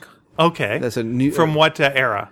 This is the beginning, right from the beginning. Very start. I want them to be in Seattle. I want a real Seattle feel to it. All right. So they just moved to Seattle. Yeah. Buy a monster truck. Buy a monster truck. That's right. August joins a grunge band. Yes, he does. Do they move to a junkyard? Why would they move to a junkyard? Because that's what they didn't hate. That's the later part of it. Okay. Where do they just... He just lives in a basement suite kind of thing. Okay. In the beginning of it. So yeah, is Charlie dating at this point? Like, yeah, Charlie's dating. Kind of one cat that he's dating is a little bit, crazy, and one is a little more stable. Well, the cat that he's dating, she's very much a kind of a upward striving and professional kind of a woman. Her friend is a real loose cannon. You just don't know what she's going to do. Might have a bit of a screw loose. Real cat o' nine tails, if you know what I mean. At the same time, that kind of crazy that's irresistible to cats. Okay. Because you could call her a catnip for cats. If cats didn't already have catnip. What I was going to do with this is I was going to make it more 8-ball, and I was going to ghost world it. Oh, really? You're going to, or do it as an anthology with a lot of different stories? No, I was going to just make it a tale of ennui with them trying to find themselves and being sarcastically commenting on the world around them. Darn. And in the end, it will end probably with one of them on a bench watching the other one get on a Greyhound bus and go off to their life, and you're like, I wonder where this is going to go from here. I was really hoping for like a Happy Fisher Cat or a Vet School Confidential. Well, here's what I want: is I am dipping a little bit into the movie version of Ghost World here, but I was thinking our Steve-O character is really a Steve Buscemi, and always has been. All right. So I'm really going to hit that up, and I'm going to have Steve-O open just like a little store, little shop, like a record store that's also a marijuana dispensary, because I'm going to try and modernize it a bit, right? Sure, of course. Yeah, of course. Those places always look lovely. Nice. Well, it sounds great. Good luck. That's what I'm going to say. Good luck to you, sir. I have pitched a story to Nina. She has gone add more pizza places. I have added more pizza to it. This is not a joke. This is actually true. We had a lot more pizza, and we're ready to go. I think there's a good emotional beat that plays like with one of the characters that is also, because both of the main characters, August and Charlie, are based on my cats. Yeah. They were also my wife's cats before they were my cats as well. She had 2 cats when we started to live together. I became, one of the people. Stepfather. I don't want to replace your real father. Yeah. I know you don't know who that is. There's no reason you would, but I'm just going to try my best here. Is what I said to them. Yeah. Yeah, I had a lot of, you're not my real dad. They had that real teen indifference to you. Yeah. Yeah. They did. Yeah. The cats do have a lot of teen indifference. But even though it's a surreal story with world, endangering stakes, everything is based on real things that they've done in their own backgrounds. Yes. So build robots and yeah. But what's the robot in real life? The robot was something that was kind of real. But yeah, everything is based on truth. So there'll be a little something from one of the cats' lives that was in real life that will be affecting the fictional version. Oh, interesting. Yeah. So I'm doing that right now. I'm also writing the 4th issue of Exorcisters, which I can't say what company it's for, but if I did, it would be Image. But I can't say that, but it's for Image, and they should have announced it by now. But anyway, it's Image, but I can't say it's Image. So I'm they're waiting for San Diego to announce it. Maybe. It's coming out. I've approved all of the preview stuff, so it's going to be in preview. So what have you? So I'm working on that. I'm doing the New Yorker cartoons, and I just did a thing for Mad as well that I can't say what it is. Nice. So it's been crazy busy. And after this tonight, after we do this, I've got about 3 deadlines to finish. We record this on a Thursday. I've got to get it done by Friday morning so that I can get paid for that stuff to go to San Diego. So it's madness, but it's still enjoyable. I'm glad to hear that. Thank you. Sometimes I wonder if you're enjoying yourself, but I'm glad to hear you. Well, it's it's enjoyable, but it's also a job. Mm-hmm. So there's times that I like it more than something else, and sometimes better. Interesting. But I can't think of another thing that I would rather be doing. No. Really no. Making up stories. Yeah. It would be at a different level, or it would be without having to pursue a publisher. I would just be doing them myself, but I'd probably be doing the same thing generally. And I'd probably be doing the same thing. I would say the same thing. Yeah. Besides knocking, besides getting 10 free hours into my day, getting a lot of money, I wouldn't really change what I do. Just think of all the comic strips you could write, though. Yeah, it'd be great. I think you can do a nice comic strip about all the people that Hagar loots. But it's not funny, and it's just the sad tragedy. No, yeah. Sounds great. And then it's like all of the side characters in the comic strips, like everyone whose relatives have been executed by the king and Wizard of Id. It's like, oh yeah, he looked at the king sideways and he hanged him. I got a name for this strip. What's that? Horrible. Oh, just horrible. Yeah. Oh, I like it. All the people who are relatives of the people eaten in Sherman's Lagoon. I don't read it. Yeah, there are a lot of characters in the comics who are murderers, just straight out murderers. Yeah. As the lead, I'm pretty sure Dogbert in Dilbert kills people. Just he could. He's a when necessary, a sociopath. Responsible for some deaths. I'm not sure if the cat in Get Fuzzy kills animals. I don't think so. Garfield, he would love to kill, I think, ferrets are his enemy. Garfield weasels. Does eat birds and does eat mice, and those mice and birds are fully formed characters with their own personalities and points of view. That's true. And sometimes little homes. Yeah. So I would count him as a murderer as well, because he doesn't need to eat them to live. No, he has lasagna. He's lasagna. Mm-hmm. He's already pizza. Morbidly obese. I'm not fat shaming Garfield. He brings it on himself, and he makes money off it. So there you go. Yeah, that's right. It's like no. And the Jumble. That's all about crime. If you really look at it, all of them are horrible, based on brutal murders. Is that right? Yeah. Wow. And if you can solve enough of the jumbles, you can solve the murders, and then you send that into the police, and then they can solve the crime. Oh, okay. Good to know that. I'm a regular jumble doer. You know what? I just want to say one thing. Please say the thing that you're going to say. I guess because Netflix has The Last Jedi on it now. I noticed the other day. Okay. Which I'm kind of excited about. So this is the end then? What do you mean? That's The Last Jedi? Yeah. And they're done now with all Star Wars movies. No more Star Wars movies. But wait a second. I just watched Solo. How is that? There's no Jedi in that one. There's no Jedi, yeah. Okay, so this is the last one that's got Jedi in it. This is the last one with Jedi. So from this point on, it's all Sith. No Jedi at all. Because Sith are also Jedi, right? Are Sith Jedi? Aren't they? But they're all they're usually the Force. Or Jedi the good side, and then Sith are the bad side. I think they're the opposite. So there's all Sith. Yeah, that's right. It's like saying, are the Allies also Nazis? No, they're not. Well, when you get down to it. Oh, really? Interesting. Controversial. You know what? There's good people on both sides. Let's just admit that. Fine people. Fine people on both sides. Let's admit that. I guess they got because the it's come out, Yeah. my YouTube feed suddenly like took off into a bunch of Last Jedi stuff. I don't know why. Like it's been a year since the movie came out, I guess, around that. So you that want to long. spoil it for people? Is this where you're going? No, suddenly it was full of people hating The Last Jedi. Yeah. Like I didn't realize this was like a cottage industry that has grown up around the movie. I was surprised about when I went on the Electric Playground, and yeah, I got that from like Victor Lucas that he didn't, and he's usually very pro almost all this stuff, but yeah, he did not care for. He had problems with it. He had he liked parts of it, but he had problems with it. Okay, well, you know what? If I was Victor Lucas, Yeah. I would just get off of that team as quick as you can and just admit that it's a fucking good movie. Oh. Get your head out of your ass. So what do you think? What do you think their problem is, and what? Well, okay, I don't want to use Victor Lucas as an example No, let's not. because I'm sure that he has legitimate get him on the show. story reasons for not enjoying it. And I didn't want to lump him in with this gang of people that I started because I was curious. I was like, I enjoyed the movie. Hey, fellas, what's up? Yeah, I enjoyed I enjoyed the movie. Yeah. I enjoyed the movie. Why do you hate it? Sure. I'll watch this video. This guy will tell me why I hated this movie. I guess I watched about 5 minutes of this video. I got past the fact that Laura Dern's character was a feminist, something or other. I can't remember what he called her, like a feminist icon or something like that, or feminist thing. And I was like, okay. No general would have hair like that.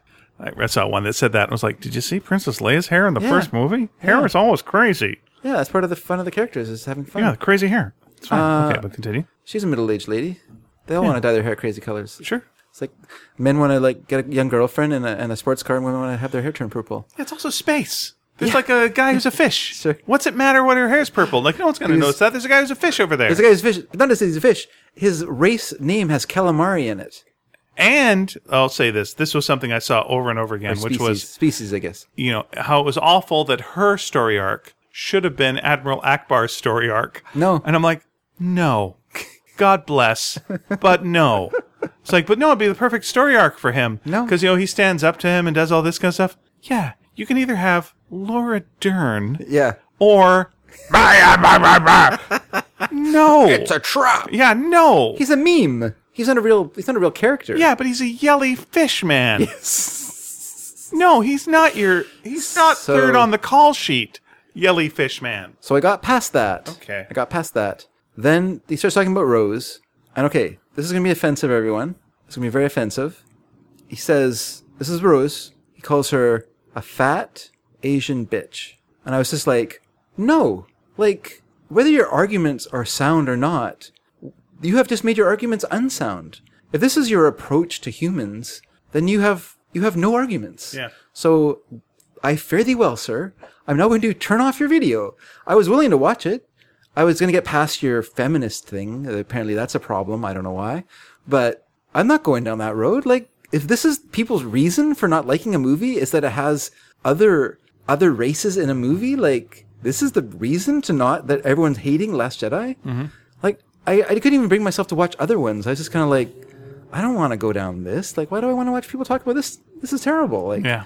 This was a great film. This was a heartfelt movie. This was a movie full of great story arcs. And sure, there's a part of the film that I didn't think was great. I thought they could have done a little better. Yeah, casino scene. Yeah. It's terrible. Yeah. But outside of that, the rest of the film was great. Right. Like, the porgs were fun. And it was fun that they did that because they needed a way to hide puffins on the island, and so they created little creatures that would take their place in the film. And I think that's great. That's a great idea. Like, and then people were talking about how like the jokes didn't land, the jokes weren't good, and I was just like, the jokes weren't good. What about when the rock falls down the hill and smashes the barrow for those little creatures that look after the island? That's great. That's a hilarious joke. Like. Yep. Their constant frustration. Well, you can't argue with jokes. Like, if a joke doesn't land for you, then a joke doesn't land for you. But so to say all of them are bad, like, that just feels like you're just... For you, yeah, all right, you're fair enough. Being rhetorical by that point. Like, I don't think understand. I think what people had a movie in their head that they wanted to see. Then when they went to it, it wasn't that movie. They wanted to see The Adventures of Luke Skywalker. They want to see Luke Skywalker go on a journey and do some stuff. And the filmmaker decided, I'm going to take your expectations, I'm going to flip them. Because that's what you do. But it's not just that. He came to a character that was already established in the film before that he had been isolated for years in exile on an island and didn't even have his lightsaber with him. Mm-hmm. So So the idea in the next film is that Rey's going to show up on the island, give the lightsaber to Luke, who's then going to find 20 years of out of shape, doing nothing but wandering around an island, drinking milk and getting a fish in some elaborate way that we don't actually see because it was too elaborate to worry about. Let's just smash cut him carrying the fish. We don't need to see how he gets out of the water from a narrow ledge. But we just, so we're just going to assume that he's just suddenly like going to like become the great Luke Skywalker again. He's old and out of practice. So that's established. He inherited that character from the film before. He took that in a natural way that the story had already established. Like, you're going to be mad at him about that. Be mad at J.J. Abrams, not at Rian Johnston. Like that. It's so frustrating. Yeah, I mean, to me, it's like they wanted the Luke, arc and all this kind of stuff as you remember Luke. And my worry, they didn't do the thing I was worried about. Because the thing that the comics do and other things do with Luke when they talk about him in the future is he goes bad. Yeah. He's the bad guy, and they got to fight Luke because Luke's now got corrupted by the dark side. And to me, fuck that. Then you really have erased like all the 3 movies and his arc, and it's like you're just going back. The idea that he then becomes the next Yoda. That works for me. Mm-hmm. He won't train you. He's not going to train you. Get the hell out of here. But in a different way than Yoda did. Mm-hmm. Mm-hmm. And then right, I'm going to. All right, here we go. And then the Yoda actually shows up is pretty great. Yes. And that Yoda's a puppet is pretty great. Oh yeah. And that he's a prankster. That's the thing. And though. that he's still goosing. Yeah. He's still goosing him and still poking enjoying with his it. cane. And here's the thing. Yeah, people who are mad at the movie for shitting on the past, and then you have this movie that actually has him as a puppet and not the embarrassing hop around like a flea character that was in Attack of the Clones that was one of the movies, with Count Dooku. Yeah, I think so. And then the next one he fights the Emperor, and then goes, I'm gonna leave. I'm gonna go hide now. Gross. Yeah, those what would have been hilarious is if the fight with the Emperor was just like the Emperor, and the Emperor's like got his like electric hands. Yeah. And so you cut to the Emperor, and then someone just is throwing a Yoda puppet over and over again at him, and it's just bouncing off him. It's like, and it's all practical. But what would have been even better is if they had used real puppets and had him fight the Electric Mayhem. It was Electric Mayhem. Yeah. That is a good point. Yeah. That would have been way better. Like, I get if you don't like something, and that's fine. Yeah. But to say that it's ruined everything, well, it hasn't. Especially when you've had 3 prequels. Yeah. If they didn't ruin everything, then this ain't ruining everything. Mm-hmm. You're fine. The movies you liked, and clearly you like them enough that this bothers you, they exist. Yeah. They're still there. If you want it to go in a different direction, there's seriously infinite books and comics that go down that road for you. Yeah. Don't worry about it. It's there for you. You've got it. Let's just see where this goes. It'll be fine. Just relax. I mean, I don't like really any of the prequels. I didn't like Solo. People like Solo, and it's fine. It's fine to not like things. It's fine. There's going to be a Marvel movie that I'm really going to hate at some point in the future. It's fine. I'll still have the ones I liked. It's still going to be fine. Yeah. I didn't like. Okay, here we go. I didn't like Iron Fist. Oh, is everything ruined for me now? No, it's fine. Does he show up in the new Luke Cage? Yeah. How is he? He's pretty good. Is that right? Yeah, he's actually quite good. It's one of the best episodes. I'm like, I like him now. But the Defenders was bad. Yeah, it's fine. But the Defenders wasn't bad because of the Defenders. The Defenders was bad because the people telling the story didn't know how to tell a story. True. That's what made that movie, or made that series bad. Yes. And it was not good. And that's the same with But it doesn't ruin everything, because then the next thing can be something you like. Yeah. And we're still moving forward, and it's all right. That's the thing. Like, I was thinking about this the other day. Like, I am less, because I put down the trailer for Ant-Man and Wasp Woman because I didn't like it, and I saw it and I just thought it's not funny. Okay. I'm trying to be funny. It's not funny. All right. The action looks terrible. I disagree, but okay, go ahead. Because the action in it is animated, and I don't like that. And I was thinking, you like a practical action. Yeah, I was thinking, why do I like Captain America the most of all of the films? Because it's someone in a suit fighting another guy in a suit with some help of wire work and some help of CGI. Sure. Yeah. But it's mostly actual stuntmen fighting each other in really well shot, well choreographed action sequences. And let me throw one other thing in there that I watched it the other day. Watch what, sorry? I watched Captain America Winter Soldier. Is this what we're talking about? Such a good movie. Okay. Here's why I think that one little hidden thing the Foley work is amazing. The sounds are great. You're right. His metal hand hitting shield, or like the fight in the elevator, just clink, clunk, tink, tonk, dunk. It's great. It's great. Yeah. You can't get that in a trailer because you got music playing over the top of it. But yeah, I think that's part of it. Whereas when I watch the Ant-Man one, I'm watching it. I was just thinking to myself, I'm actually not seeing anyone acting here. I'm just seeing like him pushing a truck. That's animated him. It's not a real him. When Wasp is flipping in and out of a car and suddenly zipping it into full size into people. Once again, it's just an animated her. It's not actually the actress doing those things. And I'm watching. I'm just like, well, I saw The Incredibles too. I saw the animated superheroes. I don't need to see them again. So it works for you when it's like a full animated thing, but it doesn't work for you when it's like goes from a person to animated. Yeah, I mean, it looks like it feels like the old timey way it would be was like in the old Superman serials where it would be Kirk Allen. That's right. And it would be like up and away, and then he'd just turn into animation and he'd fly. It would be like that direct immediate shift, and even that doesn't bother me. So I don't have as much of a beef with that situation. Doesn't bother me there either. I just feel like like action scenes and stuff like that. Like you could just have. The actor who plays Ant-Man. You could have him. His name is Paul Ruddington. Paul Ruddington III. Paul Ruddington Bear. He could be pushing like a small truck. Yeah. And they could film him doing that. They don't need to like animate the entire thing. Like I just feel like it takes away the actor's acting.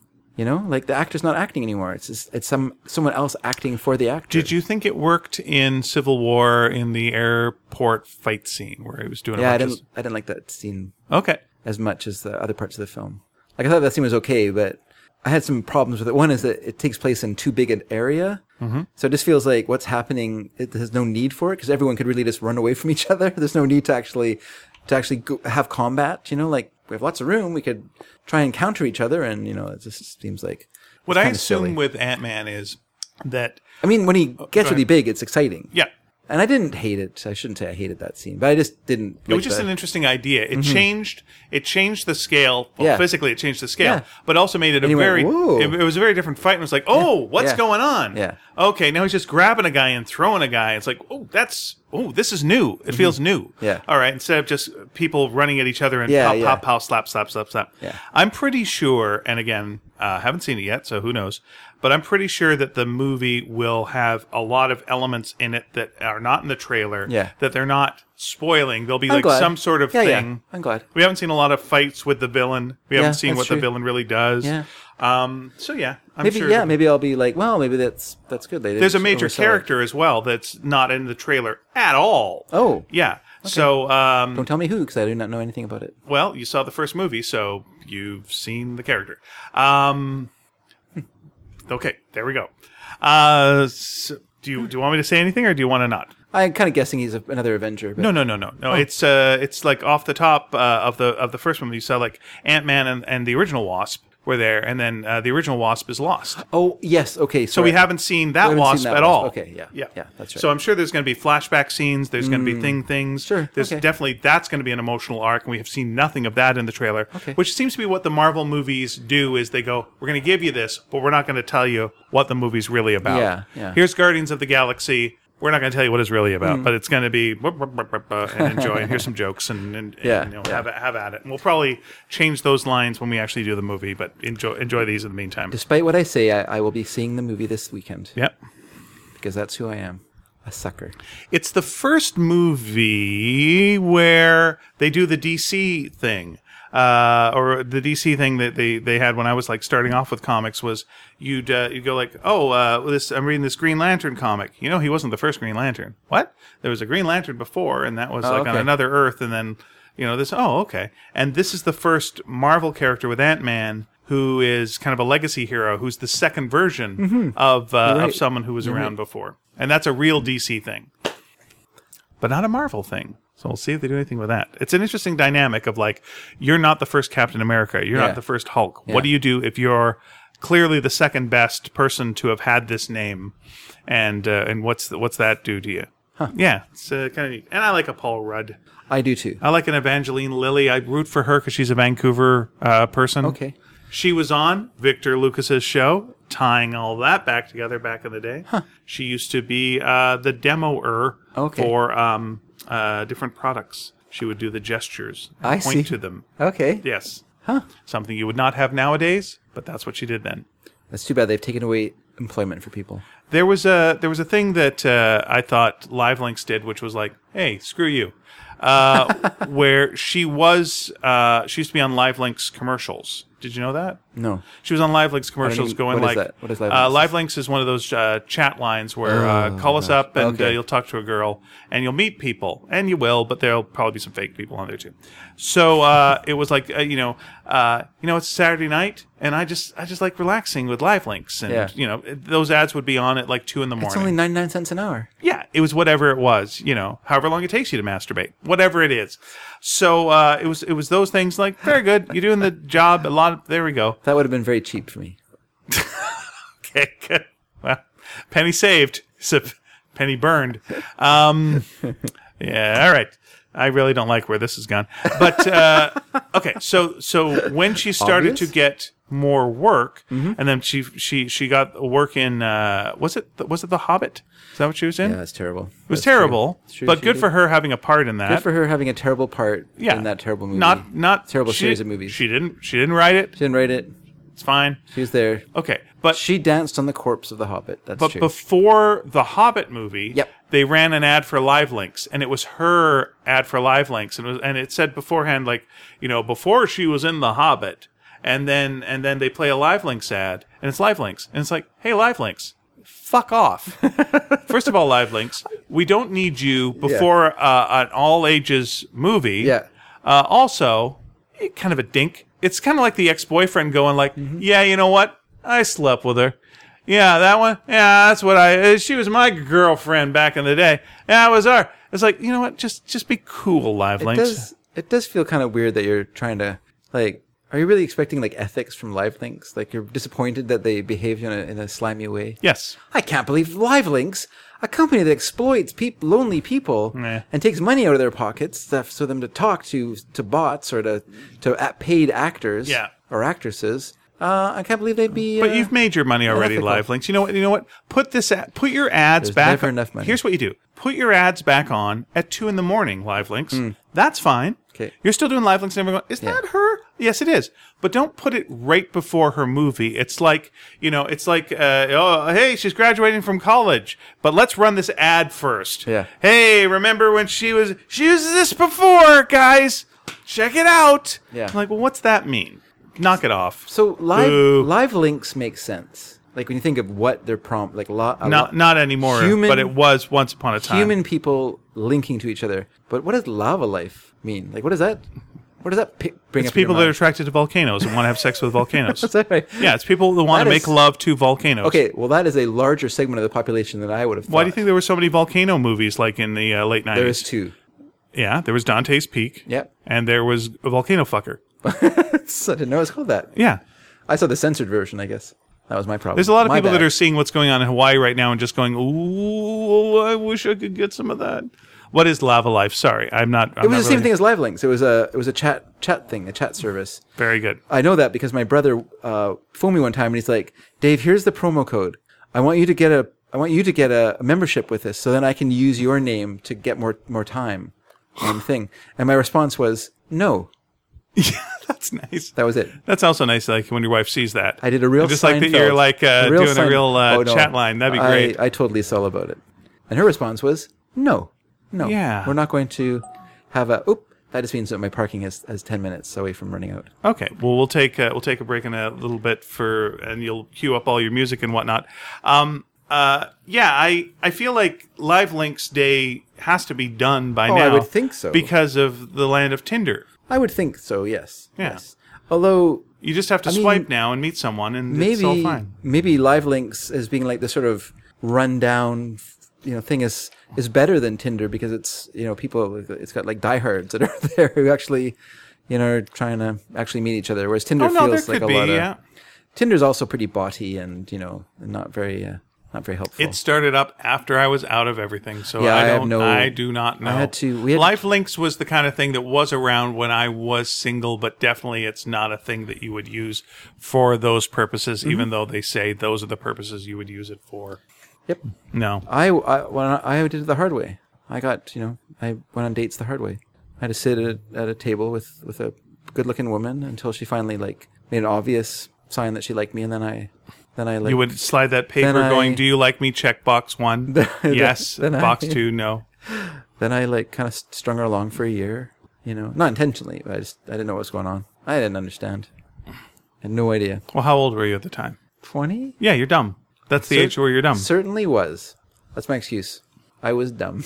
This is a weird thing. Like my nephew is turning 16 this week. Whew. And looking forward to seeing him. No idea what to get for him for a birthday. Who knows? 16 candles. Sure. Get in the movie 16 Candles? No, just 16. See how out of date this is. 16 candles. Wait, does that one have Long Duck Dong in it? Yep. Well, I think we established that with James. okay. Well, seeing as how the family is an Asian background, no. They would probably find it hilarious. You know what? If you can't laugh at yourself, who laugh can at you laugh others. at? That's what they say. Who can you laugh at if you can't laugh at yourself? But there's a bit of me that just wants to say to him, and of course he will not understand this. Mm-hmm. These are dumb years. Don't worry about it. It's Yeah. going to be fine. Just try to be nice, and it's going to be okay. I know everything right now seems like it's hyper real, like everything's just come into HD, and everyone's telling you your future. If you get a B, you'll die. You'll be a homeless man, Hobo Town. Immediately if you don't succeed at everything right now, and it's that kind of pressure. Yeah. And you just want to just go. It's gonna be fine. It's gonna be fine. Just be nice. Be kind. All these kind of things. Rewind. I'm wishing him the best. Yeah. And hoping for the best. I just. Yeah, I don't know what it's like being a teenager now. Yeah. I know he's got like an Instagram account, and occasionally I'll see what he posts on the Instagram, and I don't want to laugh, but it's funny. It's these cool pictures, and you just want to say to him, okay, here's one thing that's gonna be totally true. 5 years from now, whatever you post will be the most embarrassing thing you will ever see. You will just be white hot embarrassed. That doesn't matter. Like you think like this is the best shirt you've ever had. It's the coolest post. It's the best lighting. You couldn't look better. You're super great. 5 years from now, you just will think you look like a goddamn idiot. And it's fine. And then like 10 years from now, you'll think that 5 years before you look like an idiot. But you as a teenager will be like, oh, that's okay. That's adorable. And then later on, you'll be like totally okay with all of it. And it'll be like, oh, that was just back then. It's fine. Yeah. It wasn't that bad. What was I thinking? Yeah, you got this little pocket window of humiliation that's going to be coming up real soon. Yeah. Bless. Yeah. Just be nice. Maybe just be nice. Give him a card and just write it. It's okay. I want to kind of do that. Yeah. It's okay. Normally I give him some sort of joke card because it was great. Like in past years, he would always have the other cards, which he had to read first, which was like, they'd say, "What's it say?" says everyone. It's just from your grandpa and grandma, best in the future. You're the brightest star in the galaxy. Yeah. And then I would always have one where it's just like, "Hey, Kyle, don't read this out loud because you'll have to say the word fart in front of everybody and it'll be embarrassing. Again, don't read this out loud." And he would just read it out loud. It would be so good. Like whatever it was so beautiful because he would read it out loud and then realize what he was reading, and it would just crack him up, and it'd be great. Yeah. So it's got to be something. Do you feel like those days are ending pretty soon? I think he might be too cool for school? Well, here's the thing. Every time that I go to see him now, there's the initial saunter out of the room. Hey, what's up? And then I give him like the handshake, and it's like go into the hug. Yeah, it's a cool hug. Okay, it's cool.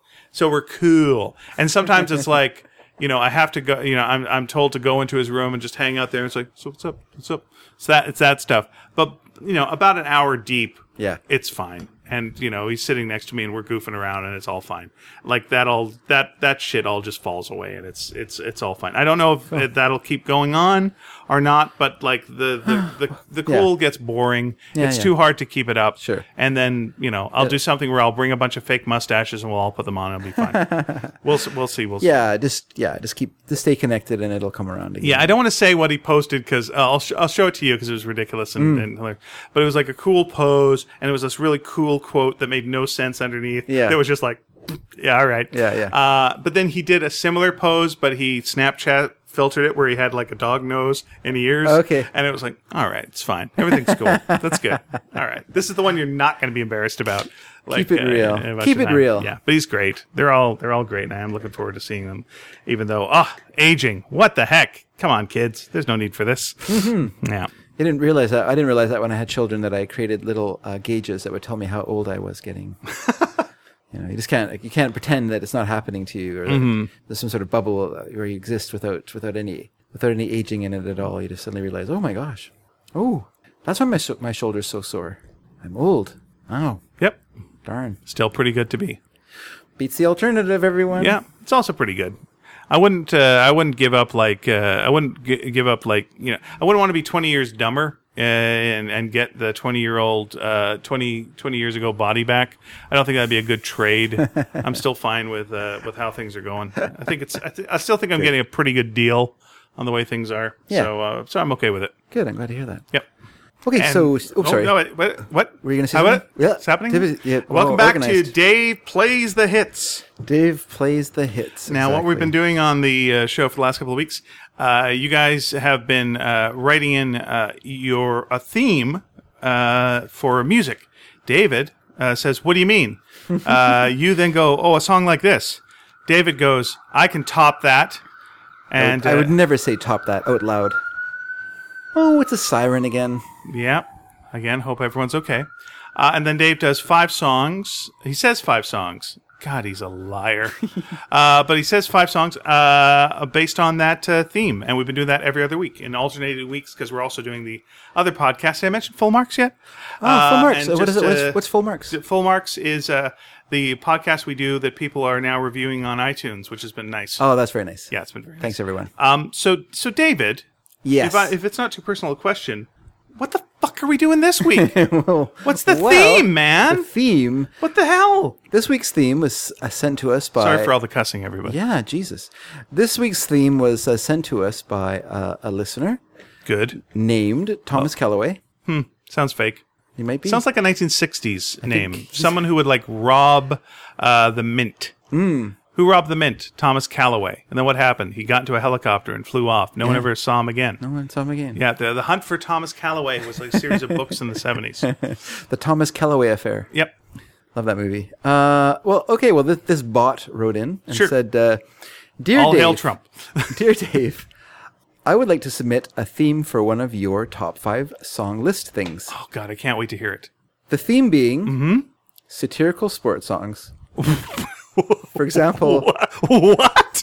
Listen, you could have said, Ian, I'm going to give you 47 and a half hours to guess what this will be. And I would not have come up with satirical sports songs. Well, someone did. Satirical sports songs. For example, Sports Go Sports by Garfunkel and Oates. Which I like very much. It's a good song. Yeah. You could have also said Yay Sports by Weird Al Yankovic.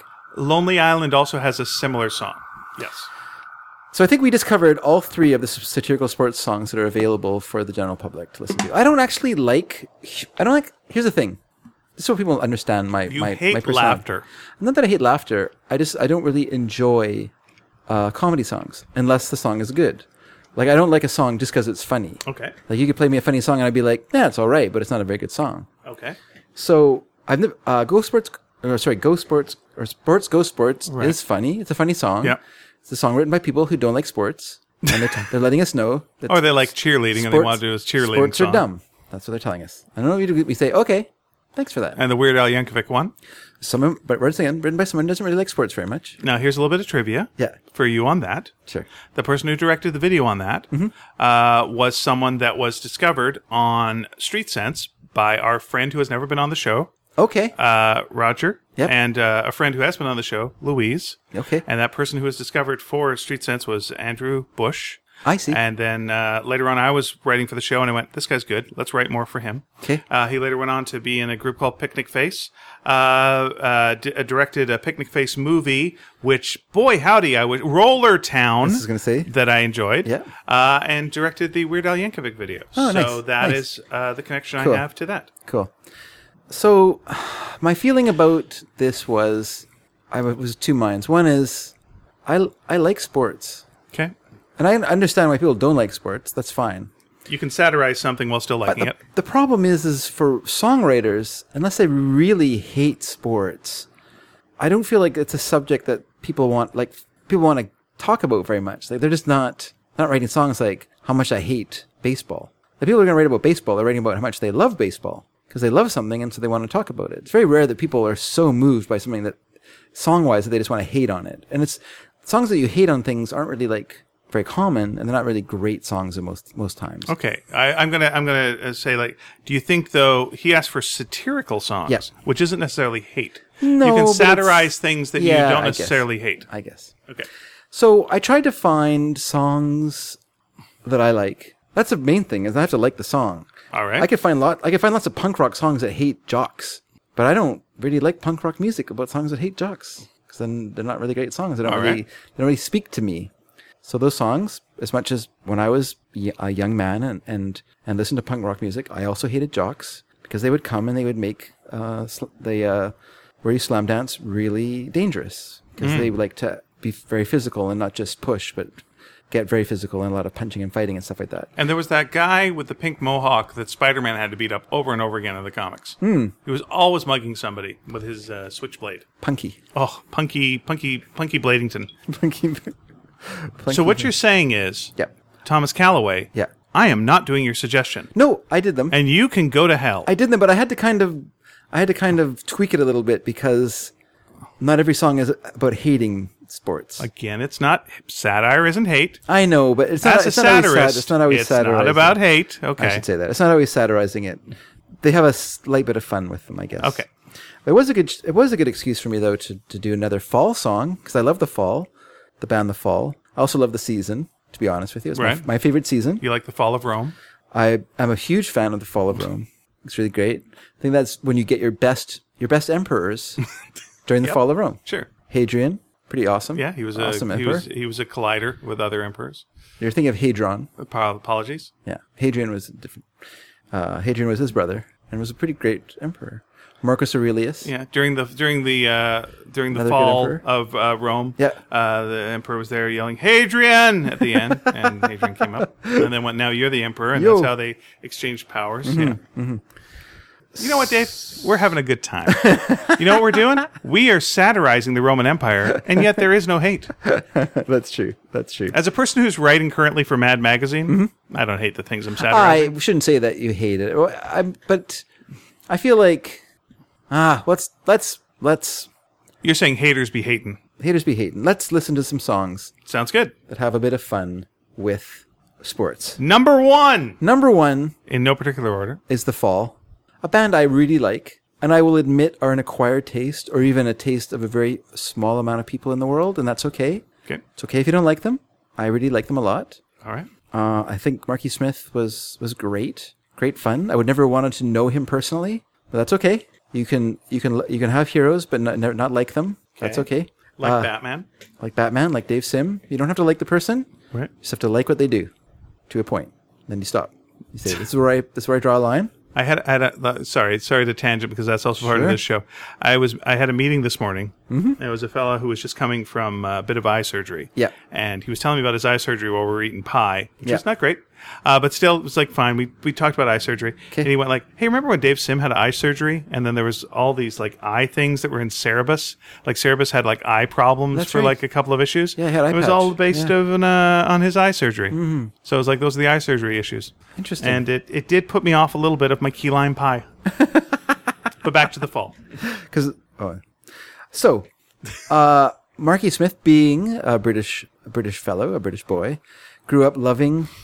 He lived near Manchester, not in Manchester, but he was of Manchester. So I don't think he's a fan of Manchester. Right. Because there's United and then there's City. There's 2 soccer teams. Okay, very good. There's Man U, which are very well known and popular. Absolutely. And well loved by people who don't live in Manchester. Okay. And then there's Man City, which is a different team, not as good, but a kind of beloved team.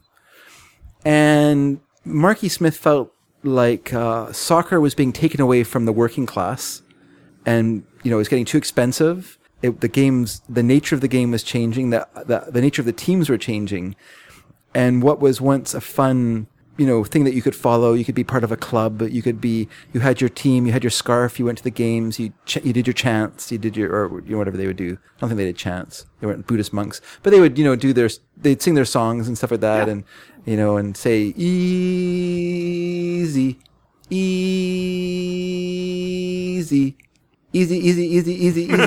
Whatever, their little things they would do to bug other teams. Does that count as the first song? No. Okay. So he wrote a song called Kicker Conspiracy, written in the peculiar patois of Marky Smith, talking about the collapse of soccer not the collapse of soccer, but the end of soccer as something that he could enjoy. And this is a song talking about various football personalities and football louts. And here we go. Kicker Conspiracy. This was not on an album. It was just a single at the time. And here we go. Kicker! Kid Conspiracy! Kicker! Kid Conspiracy! J-Hells! Tonic Wig! Slickers! King of Team! Kicker! Kid Conspiracy! Kicker! Kid Conspiracy in the marble halls of the charm school! Half Flair is punished! Under marble Miller chip, the FA broods!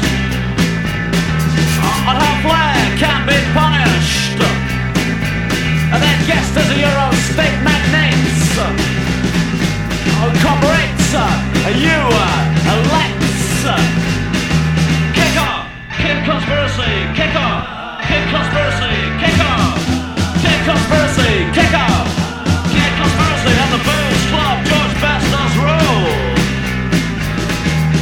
Half Flair is punished. His downfall was outrun gold.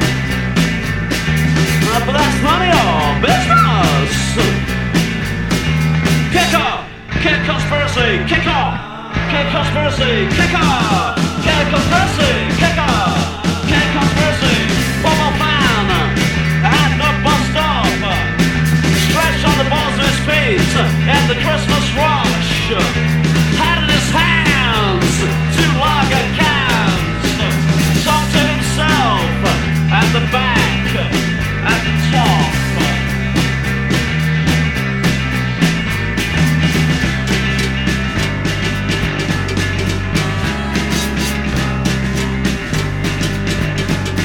Modifications on the club units. Plastic, slime, partitions.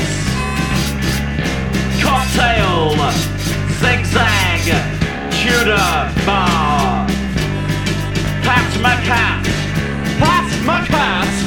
the very famous sports reporter, is talking there.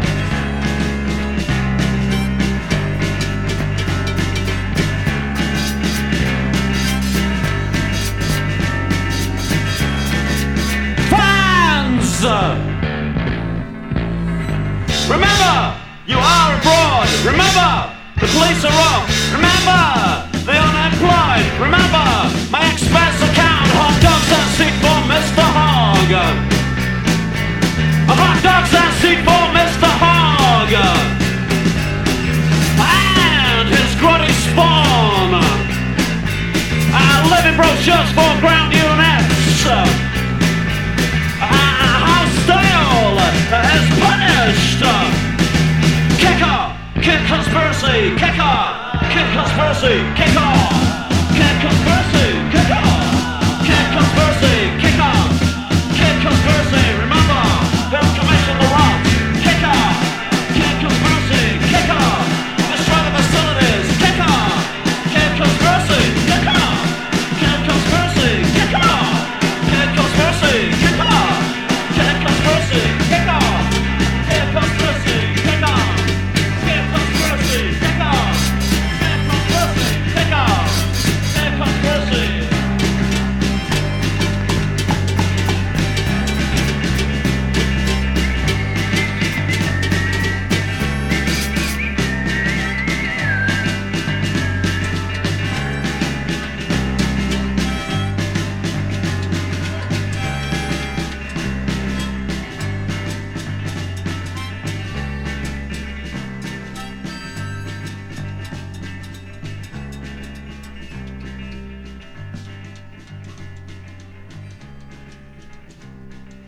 Very good. You know what that made me think of? By very good, you mean I don't know what you see in that, Dave. No, it's fine. Here's what it seemed like to me. Yeah. It was like the band was trying to play Blister in the Sun. Okay. And then a football fan got up and just started like dancing in front of them, and they were like waiting until he left so they could actually get into playing the song. Yeah. And then by the end of it, they're like, "Well, we're never going to get to play the song." Yeah. And then someone threw a harmonica on stage, and he just picked up and just started playing the harmonica, and they ended the song. Yeah, that's about it. Yeah. It was that album. I think that was done around the time of Room to Live, which was an interesting album because he basically called the band to come in and do the sessions, but they didn't know the songs, and they just did all the songs off the he would just give them the changes, and then they had to perform the songs, and that was it. Oh wow, okay. So yeah, it was it's a very interesting and rough album, and all the songs are much better in the Peel Sessions versions than they are in the album versions. But I still like the album a lot. It has lots of good songs on it, and this song came out of those sessions, and it wasn't called on the album. Kicker Conspiracy. The song's called Kicker Conspiracy. Very good. Yes, and it's full of Marky Smith's curious way of speaking, which I think he would write down like a block of ideas, and then he would take phrases out of it and then make that the song. So a lot of the things feel kind of disconnected. Okay. Because he disconnected them from the original. He would just pare it down into like the kind of essence of things that he wanted to say, so yeah. But I really like The Fall. I think they're very good. And very good through the years, because basically he was the one thing that was constant about The Fall. The band constantly changed over time. Even right to the very end, people came and went. You do not have to defend The Fall to me. Okay. All right. I'm not defending it, just talking about it. Number two. Number two is in no way Number two. It's actually number 4. I don't even know if this is a satirical song. It's been a twist we've put on this. This song is a bit of a novelty number. All right. It was written by a songwriter I like a lot, whose name was David Frishberg. And he wrote a lot. He kind of wrote in the supper club jazz style, I guess you could call it. He wrote a lot of songs for Blossom Dearie, including in what era are we talking? 60s, 70s. All right, sounds probably about right. Worked in the 50s and but he kind of more came to attention in the late 60s, 70s. All right. Did a song called "Peel Me a Grape," which Blossom Dearie covered, and all right. "My Attorney Bernie," stuff like that. It was very good. He also wrote "I'm Just a Bill" for the Schoolhouse Rocks. What a fantastic song that was. It was a good song. So, yeah, he's pretty good. Now, this song is called Van Lingle Mungo. You're just making up that. I am not making that Look, up. You're making it up? And what happened was I'm calling you on it, making it up. He wrote this tune, and he put about 3 different sets of lyrics to it, and none of them worked for him. And so, just to kind of clear his mind and kind of take his mind off what he was doing, because that often can let your subconscious work on it, and that's more efficient than struggling. He took down his baseball encyclopedia, and he was just sort of paging through it, and he found the name Van Lingle Mungo, who was a baseball player, was a pitcher. Oh, okay, very good. And he started singing that name into the refrain of the song. And he thought, what would be funny? Is just take a bunch of baseball names and just make a song out of them. All right. And that's what he did. And so now we're going to play David Frishberg's Van Lingle Mungo. And I will have a follow-up question when we're done. Sure.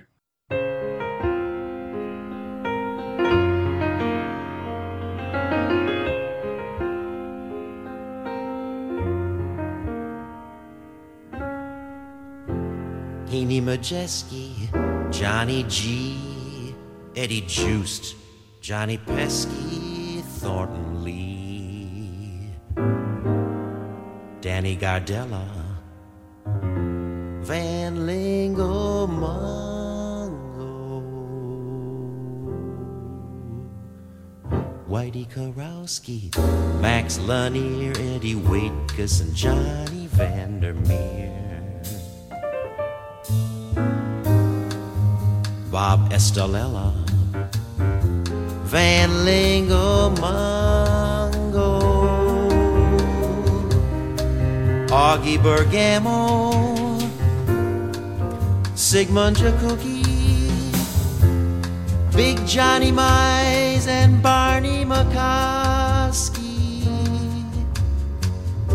Hal Trotsky, Augie Gullan, and Pinky May, Stan Hack and Fred Frenchy Bordegaray, Phil Cavaretta, George McQuinn, Howard Paulette, and Early Wynn. Roy Campanella, Van Lingle Mungo,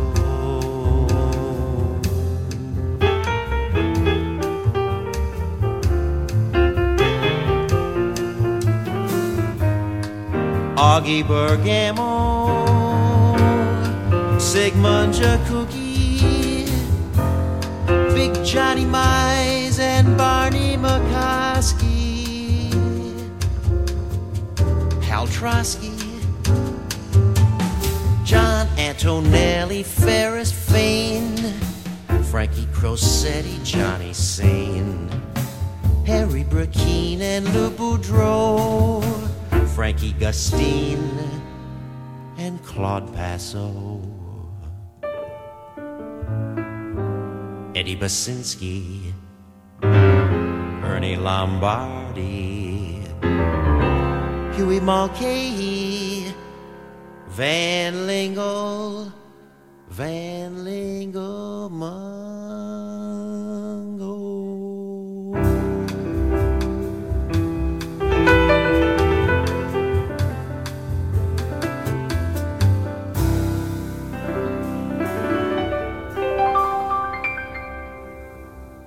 Okay, there's a couple of things. One, Sure. first, I did like it.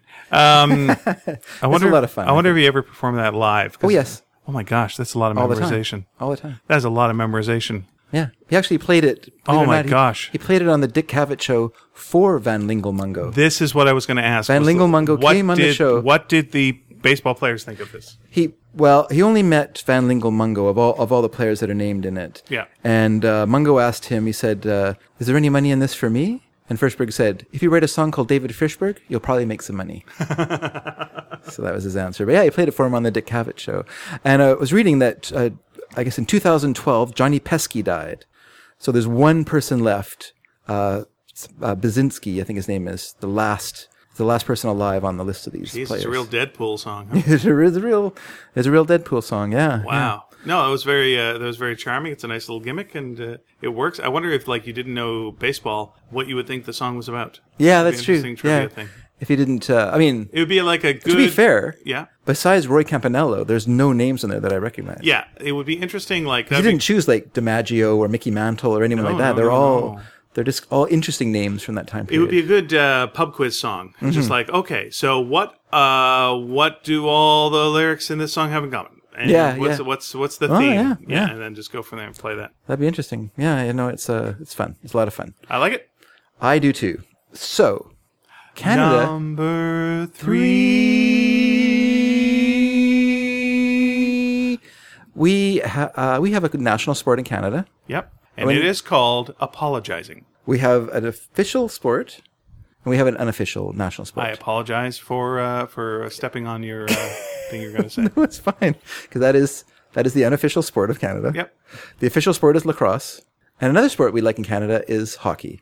We sure do. And there is a monumental. I don't want to call there is like a lightning strike of history moment in Canadian hockey history. Tell me more. 1972. Oh, boy. Paul Henderson Yes. scores the winning goal against the Russians. It's so good that they named that movie Harry and the Hendersons after him. That's right. That's As how a great it tribute is. many years later.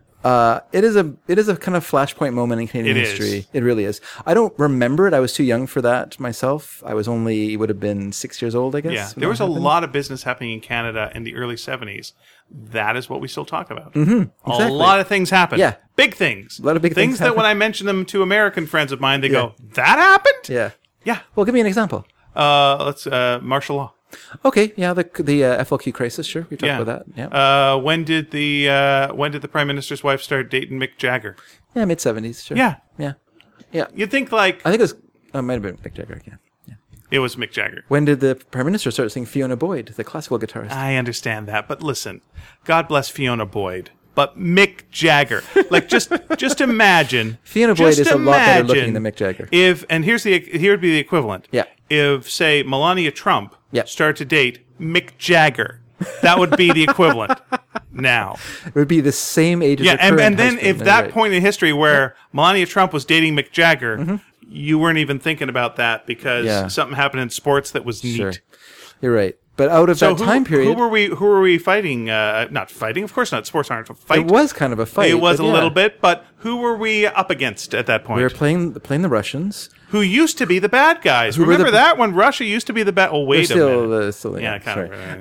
But at that time, they were like a machine to us. Like we felt Oh. like they were not human. They were like robots. Absolutely. Hockey playing robots who were sent here to just beat our boys. Yeah, they built the robots out of the Iron Curtain. Yeah, and the players who played against them in the series, like in those days, hockey was a lot different than like nowadays. Hockey players play it like it's a profession. Okay. In those days, they played it like it was a hobby. I mean, even when second greatest hockey player of all time, Mario Lemieux, would say, and not even joking, when it was time for him to start training, his regimen was to stop eating fries. That's how he got ready for hockey playing season. Like you basically trained. You It's started the opposite training. of what we do for this podcast. Yes. You would start Carb up. your training season started when you went into camp and you would do your couple weeks of Sure. camp before the hockey season started. That's when you started Burn training. the Labatt's out of your system. Yeah, you'd burn the Labatt's out of your system. And even the beginning of the hockey season was like that. And so when they had this playoff against the Russians, the Canadians were in no way ready for this thing. They were out of shape. They were coming out of, they worked, a lot of them like still had jobs outside of hockey. They worked at course. mills and stuff like Of that. course they did. Because you just didn't make professional hockey money at that Sure. time.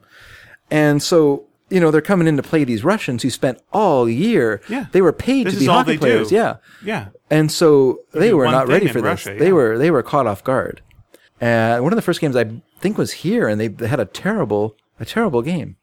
And this was like the final game, and it was a real struggle for them. And they really they had to play hard. They had to play Canada hockey hard, like cheating hard, like a lot of slashing and smashing and breaking of legs and things like that to try to, be as good as these guys were. And yeah, there's this player named Paul Henderson, who was a professional hockey player, played for the Toronto Maple Leafs, an undistinguished career in every way, except that he scored this amazing goal. That's one thing. The other thing is, hockey in Canada is By kind the way, put a clip of that up if you can Sure. on our site. It won't be hard to find. Yes, Yeah. it will be. The other thing about hockey in Canada is that it's really important for the Canadians. Like, we love hockey. Yeah, it's our religion. We do. After the I religion. don't know if religion is. It's a religion after our religions. Yeah. For me, like as a kid, even as a kid who was sort of indifferent to hockey when I grew up, we still sat in front of the TV at 5:00 Yeah. on a Saturday night. We would eat our chili that my mom got cooking early in the day so she could do chores around the house. Yep. And then dinner was ready at 5. Yep. Had to stop watching the Coyote Roadrunner hour. Right. Turn it over to Channel 3. Da, da, da, da, da, That's right. The same theme for the next 20 years of your life. And you sat and you watched hockey. And it was always Toronto because they wouldn't play games from here because they were too late. Right. Those games back here were on at 7. There'd be ads for craft products. The ads for craft. That's right. It was just like this wonderful Canadian When company thing. that- drops by unexpectedly, have Cheese Whiz. And so many people did. And our lives, were centered around playing street hockey, Yep. collecting hockey cards, playing with hockey cards at lunchtime. Like, it's hard to explain it. Maybe baseball would have this, but I wonder if baseball is No. as focused No. as hockey was, No. Yeah. And so it's an interesting thing. I would say a similar thing would be in the UK with their football. With football, yeah. That might be the same. But I wonder if there was a night, like there was a night in Canada before there was a night in America for Monday Night Football. There was Hockey Night in Canada, which was every Saturday night at 5:00. That's when Hockey Night in Canada started, and Right. that's when you sat down to have dinner and eat whatever you were making Sure. and watch the game with your TV tray. And if you wanted to go everything else. outside, the streets were empty. Yeah, there was no one around. No. Oh yeah, it was a different. It was weird. Yeah, you could go in the streets. You could just practice shooting your guns Yeah. down the street, and you wouldn't hit anybody. You're fine. Yeah, the closest you could get to it recently would be when Canada played the Olympic hockey game in 2010. Sure. And you went outside, and the world never felt emptier than during that Yeah. time. It was really interesting. But there's another hockey. There's By another. the way, sorry. and then you get this thing, where when there's a goal, you hear the whole neighborhood scream. You don't just hear your house; you hear like next door, across the way, Yes, and it's true. it's united. Ah! Yeah, it's yeah, insane. yeah. Yes. Although, once again, when I was young, I was less because the Canucks were fairly new. There were still people who hung on to their original allegiances. So there were Maple Leaf fans and there were Canadiens fans because there were only two teams in Canada at that time. And so you either like the Leafs or you like the Canadiens. So it depends which way you. If you like the proper spelling of leaves, then you had to like the Canucks because this whole Leafs thing, Leafs, Yes, is bullshit. they weren't plural Leaves. They were plural hockey players What a called world. Leafs. Yeah. So then, but there's another institution in Canada, a band that everyone loves. I never really liked them that much for a long time because they're so omnipresent, but everyone loves this band, and I'm talking about, Ian, Well, there's a lot of bands that people love. there's only one band that's like an institution in Canada that people are crazy for in Canada. Only in Canada, that we don't share them with the rest of the world. Oh, are you talking Sloan? Nope. Are you talking Rush? No. Bachman Turner Overdrive? These are bands that had hits outside of Canada. Okay, so it's someone that we just Trooper. No, once again, they had hits outside of Canada. Oh, Trooper didn't have hits outside of Canada. They did not. Did the they? Boys in their bright white sports cars was not a hit outside Canada. Was it? Gino Vanelli had hits outside Canada. Trooper had hits outside Canada. Is it Gina Vanelli? No, it's the Tragically Hip. Oh, okay. The Canadian Institution. All right. It's a band that couldn't sell. Well, now I feel bad that you set me up with that, and now I feel bad. Why? I would have said Chilliwack. Wait, no, Chilliwack says hits. They had hits outside of Canada. Yes. The Headpins. Doug and the Slugs. The Headpins aren't big enough though to be like. I know this is the difficult Yeah, yeah. bit. Like- right, like- the Tragically Hip are fantastic. The you're right. Tragically Hip were like a weird band that, like, once again, I didn't like them very much, but mostly because I lived next door to these really obnoxious people when we lived in our townhouse, and they were either having loud sex against our wall Okay. or playing the Tragically Hip really loudly, and I really didn't enjoy either noise. Let me throw this at you. Yeah, Maybe they weren't having sex against the wall. Maybe they were having sex with the wall. together. Yeah, The just two of them. they call that drywalling. You should have said dry humping. Well, that's, the drywall aspect doesn't enter into How it. about drywall humping? No, because if I just said dry humping, you'd be going, what do you mean, they're just doing dry humping? Okay, you're right. Let's try that again. Hey, Dave. Yeah. Maybe they weren't having sex against the wall. Oh, what were they doing? They were doing this thing called wet walling. How's that? Does that work? I like that one. All right. I approve of your edit. Okay. And now back to the Tragically Hip. So the Tragically Hip, yeah, like they were like this weird band that like sold not a lick across the border, like But we unknown. love them. But here in Oh Canada, my gosh. could sell out arenas for 3 nights. Yep. You know, like it was crazy. So we did love them a lot. I had a brief period where I liked them, and then I kind of went off the boil. But I heard a song by them, which I think is great, called "Ahead by a Century." I heard it on the radio on CBC Radio one day, and I was just like, well, this song is rather good. And so I went out and bought the CD that it was on. And I went, I like 2 songs in this CD. This is really good. And our American friends might know that song as the theme song for Anne with an E. It doesn't make any sense it's being used in that situation, but okay. Yes, that's it is. fine. Really? You think so? It's perfect, A song actually. about wasps? Okay. Yeah, I think it's kind of perfect, but yeah. Weird. But I do really like that song. But this is not that song. This song is called Fireworks, and it mentions hockey. Okay. In a way that's shocking to Canadian ears.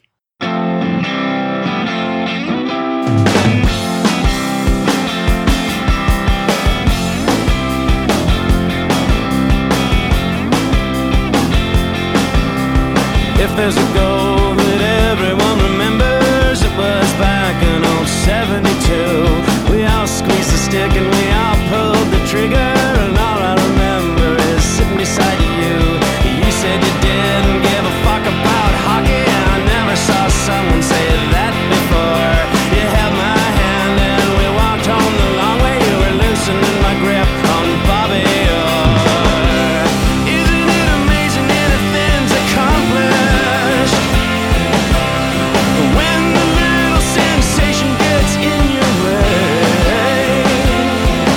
Now one ambition whispering over your shoulder. Isn't it amazing you can do anything?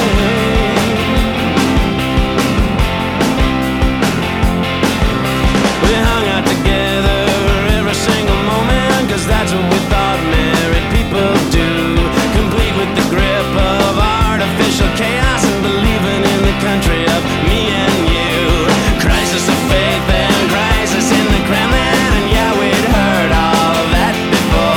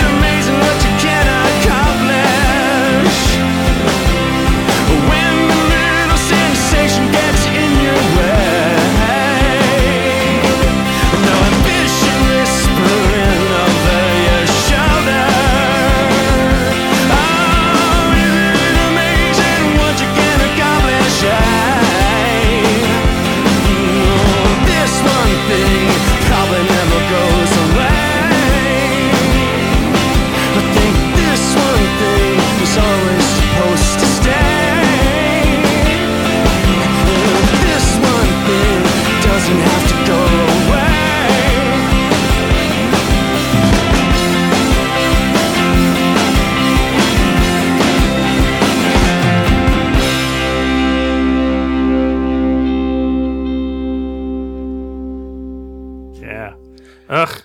What's wrong? Just the mention of the flexed arm hang. That is Canada's greatest tragedy. Yes, he mentions the national fitness program, which was called Participation, everyone, and it was.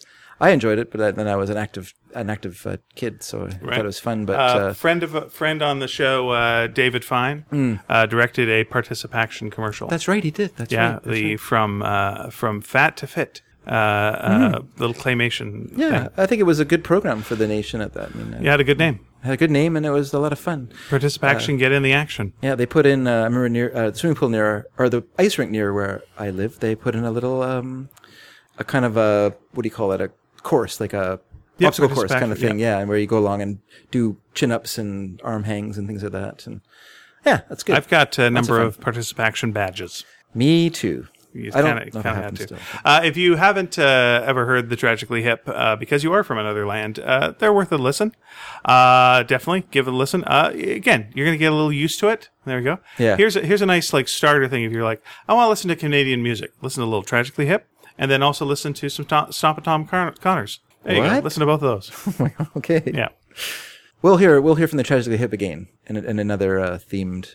Later this episode? Not later this episode, but another time. All right. Will we hear from Stomp and Tom Connors? I don't really know any What of if there's songs about ketchup? I've never really been a big fan of Tom. Are you familiar with the song I'm talking about? No. There's a song called The Ketchup Song. And you should here's a little thing I learned as a kid. Yep. You should never stomp around ketchup packages. Good call. They'll spray, it'll get on your friend's pants, and he will not be happy. Okay. Very good. Just gonna say that. It's a little word to the wise, everyone. Right. By the way, if you're a fan of Katie Lang, Stomp and Tom Connors has a song about Katie Lang. Oh, nice. It basically goes, Katie Lang, Katie Lang. Yeah, it's good. All right. What are we at? Oh, we are coming up on number 4, I think. Are we 4? I think we're number 4. Meaning we only have 17 to go. So our next well, I did cheat a little bit, I got to admit it. All right. So I have a couple of Belle and Sebastian songs, but I'm going to count them as one song. Okay. Because the one song is less than a minute long. All right.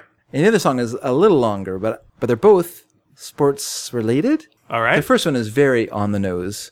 Okay. And the second is a little more oblique, but I think they're both very good songs. Let's take a listen. Let's take a listen to What's the first one called? A little song called I Don't Want to Play Football. Sounds good. Here we go. I don't want to play football. I don't understand the rules of the game. I don't want to play football.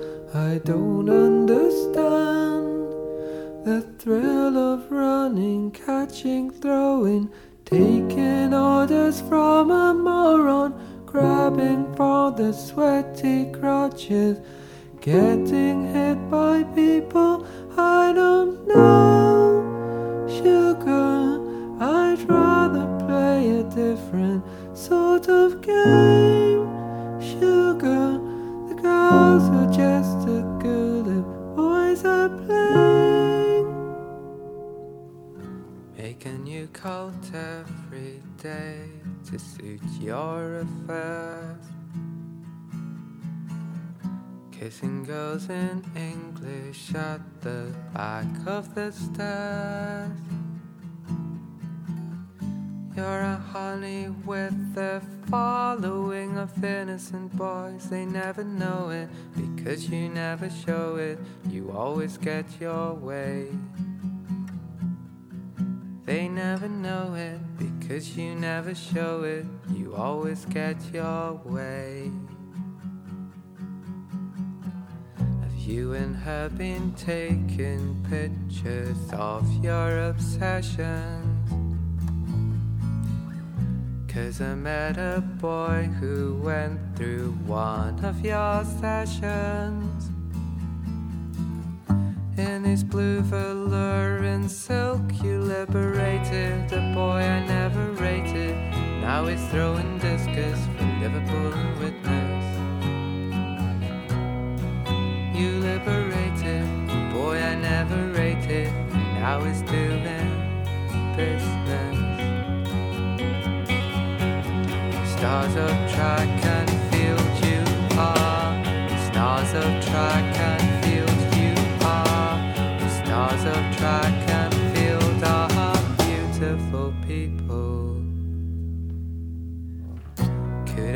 write a piece about you now that you've made it. About the hours spent the wilderness in your training. You only did it so that you could wear terry underwear, feel the city air run past your body. Your terry underwear and feel the city air run past your body. Could I write a requiem for you when you're dead? She had the moves, she had the speed, it went to her head. She never needed anyone to get around the track, but when she's on her back, she had the knowledge to get her into college. But when she's on her back, she had the knowledge to get her what she wanted. Stars of track and field you are. Stars of track and field you are. Stars of track and field are beautiful people. Stars of track and field you are. Stars of track and field you are. Stars of track and field are beautiful people.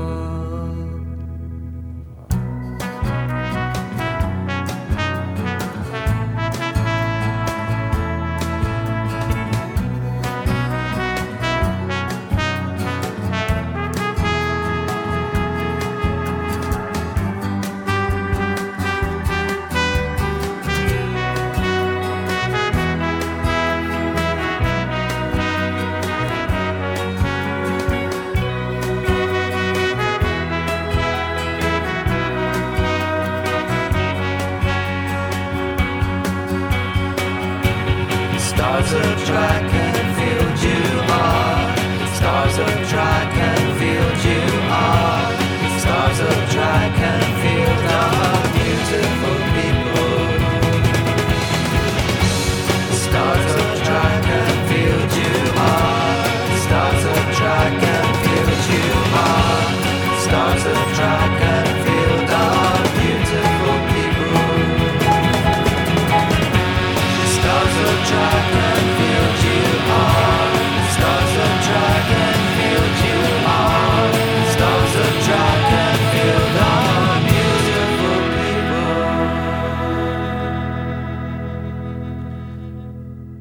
Ends with as much cacophony and noise as their meager budget would allow them. Yeah, the first song sounds like a kid who doesn't want to be in gym class and is like, well, why don't you want to be?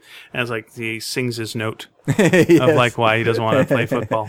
Yes, that's from the Todd Solondz film Storytelling. They did the soundtrack for that movie. Oh, okay. I don't think he used very many of the songs they did for it, but that's from the soundtrack anyway. Very nice. And the second song is from their second album, If You're Feeling Sinister. And if you want to hear another song from them, wait till the end of the show. There you go. There you are. Where are Belle and Sebastian from? They're from Glasgow. Very good. So when they say football... but in that case, because it's written for an American film, it's talking about... Because remember he talks about hitting... Not football. Yeah, not football, but... Football. Football. Very good. American football. Number 5. Number 5, still alive. Is alive, according to a movie from the 80s. This is a musician I like quite a bit, and I think is sort of underrated in our nowadays. Maybe Beethoven? Maybe even forgotten. I don't think Beethoven's underrated. All right. I think he's rated just about where he belongs. Okay. Then my criticism falls on deaf ears. Yeah, Mozart, overrated. Oh, really? You're a Salieri fan. Not really, but I find Mozart is a little too sweet for my teeth. But this, you like this your writer, flutes normal, not magic. That's right. No magic flutes and no bats. Did anybody wonder about a bat? Isn't that? Are you thinking Die Fledermaus? Oh, maybe that's isn't that him? Die Fledermaus? Or maybe I'm wrong. I don't know, everyone. I don't know anything. You know, if you translate it, it translates to the Fledermaus. The flying mouse. Oh, does it? That's what it actually translates to. Yeah, sorry. Very good. Thanks. Sorry. Explainy. He's coming along to kill the joke. Explainy. Well, I thought Explainy. people may wanna know. You know, technically, let me tell you about Explainy's here. He'll make it clear. Explainy. It's a good song. I don't like it, but it's a good song. You know what it's a parody of is Explain. Right, go ahead. Number 5. This singer-songwriter, I think, is Loudon Wainwright III. Okay. Probably most famous for singing about a dead skunk in the middle of the road. But his Who isn't? that was kind of his novelty hit of the day. Okay. But I think his music is much deeper than that. He's very interesting. He's very introspective, very honest, super honest writer. You know, writing about just whatever. I mean, there's a great song about him smashing his guitar. He's married to Kate McGarrigle, of Kate and Anna McGarrigle, and her saying in the song, he says, "Kate said, 'You fool, you've done a foolish thing.'" And I just love that line so much. It's so evocative in that moment of the song. And he wrote a song about his son called "Rufus is a Tit Man," about his envy of his son getting all his attention from his mum. Yeah, he was a very interesting writer. His daughter, Martha Wainwright, is a singer-songwriter. His son, Rufus Wainwright, is a singer-songwriter. And Martha wrote a song called Bloody Motherfucking Asshole about her dad. Okay. Actually, Goddamn Bloody Motherfucking Asshole about her dad. And Rufus writes a song that's much called Dinner at 8, I believe it's called, which is also a very bitter song about his father. So he obviously has a very interesting relationship with his kids, maybe fractious, maybe not as close as it could be. He left his wife and carried on and did a lot of carrying on. He's also done like acting and stuff like that. He was in MASH, quite a few MASH episodes as a musician who was injured in combat. And last time I saw him, it was in True Detective, the season with Woody Harrelson and other guy. Okay. Matthew McConaughey as a kind of a sheriff in a different station they go to get information from. Right. Yeah, he's a good actor and a great musician. But in the mid-'70s or maybe the late '70s, I think he was kind of maybe losing his way a little bit. He did 2 albums which I like a lot, one called T-Shirt and the other one called Final Exam. And I think they're really great albums. He did them with a band though. He just didn't do them by himself with a guitar, which his first few albums are. But I think they're very good albums. But Final Exam has this really fun song on it, or I think it's a fun song, called Golfing Blues. And we're going to play that now. Let's hear it. 4.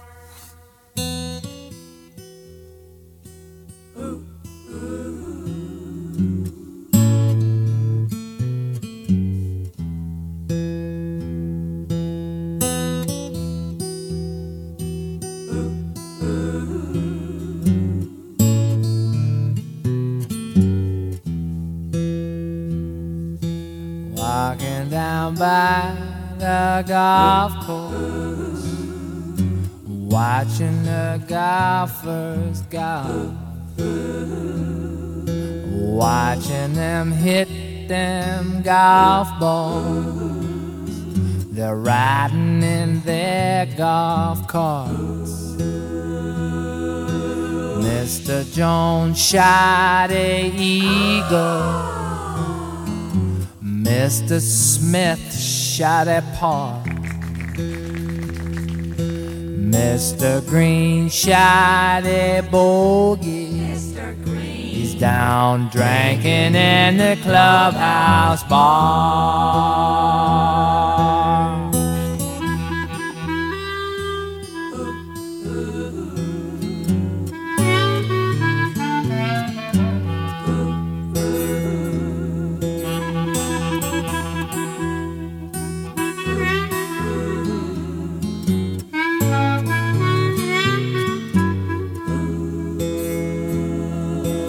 I'll never be no caddy, never be toting another man's bag, no caddy. No, I'll never be no caddy, oh no, waving another man's flag. Watch out for that sand trap. Wear your golfing shoes. Watch out for of that frog pond. Watch out for them golfing blues. Look out for the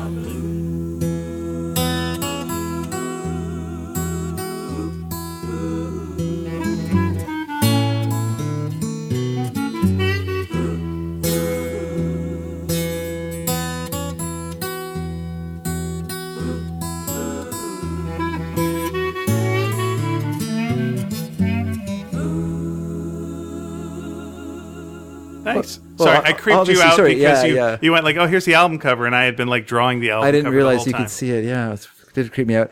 And I was just going to say, obviously the inspiration for Harold Ramis's most Marx Brother-like movie, Which was? Caddyshack, a golfing movie. I'd need some citations on that.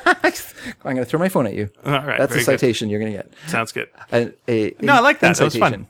Yes. I like the background feet, folks. Ah, yes, the Roaches. Maggie, Terry, and Suzy Roach. A great singing group. Oh, I love them so much.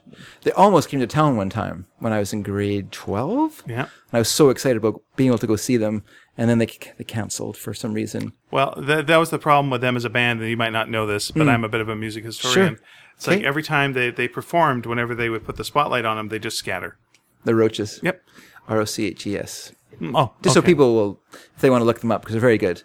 We are Maggie and Terry and Suzy. Maggie and Terry and Suzy Roach. That's a good song. There you are. I like them. I just saw them on PBS one time. I was just flipping through channels, and I came upon these ladies singing the Hallelujah chorus, 3 of them. Oh, all right. And they sounded like a choir, like a whole choir. Their Neat. voices blend so wonderfully, as families tend to do if they sing together a lot. Their voices really blend. They're so good, and their songs are very good. And their first album is super, super. Well, that was 5 songs, so I guess we're just going to pack things up. I guess we're all done. I'm just going to pack up my things and get ready to go then, Dave. Yeah, you do that. While you're doing that, I'm going to play one more song. What? And this song, Liar! I think, will finally fit Thomas's desires for a satirical sports song. Okay. So I thought I would end with this one, a little song by the Bonzos called Sport, The Odd Boy, Let's go back to your childhood, childhood, childhood, childhood, childhood, childhood, childhood.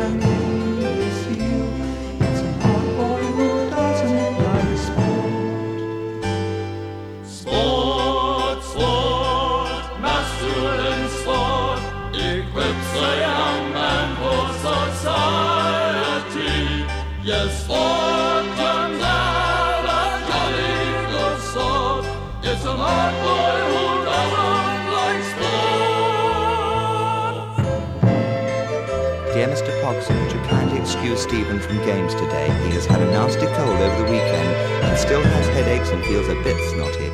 I don't feel he should be outside with a rougher type of boy as he is a little delicate. Hoping you will understand, yours sincerely, Nellie Maynard, Mrs. Give him a nice cold shower.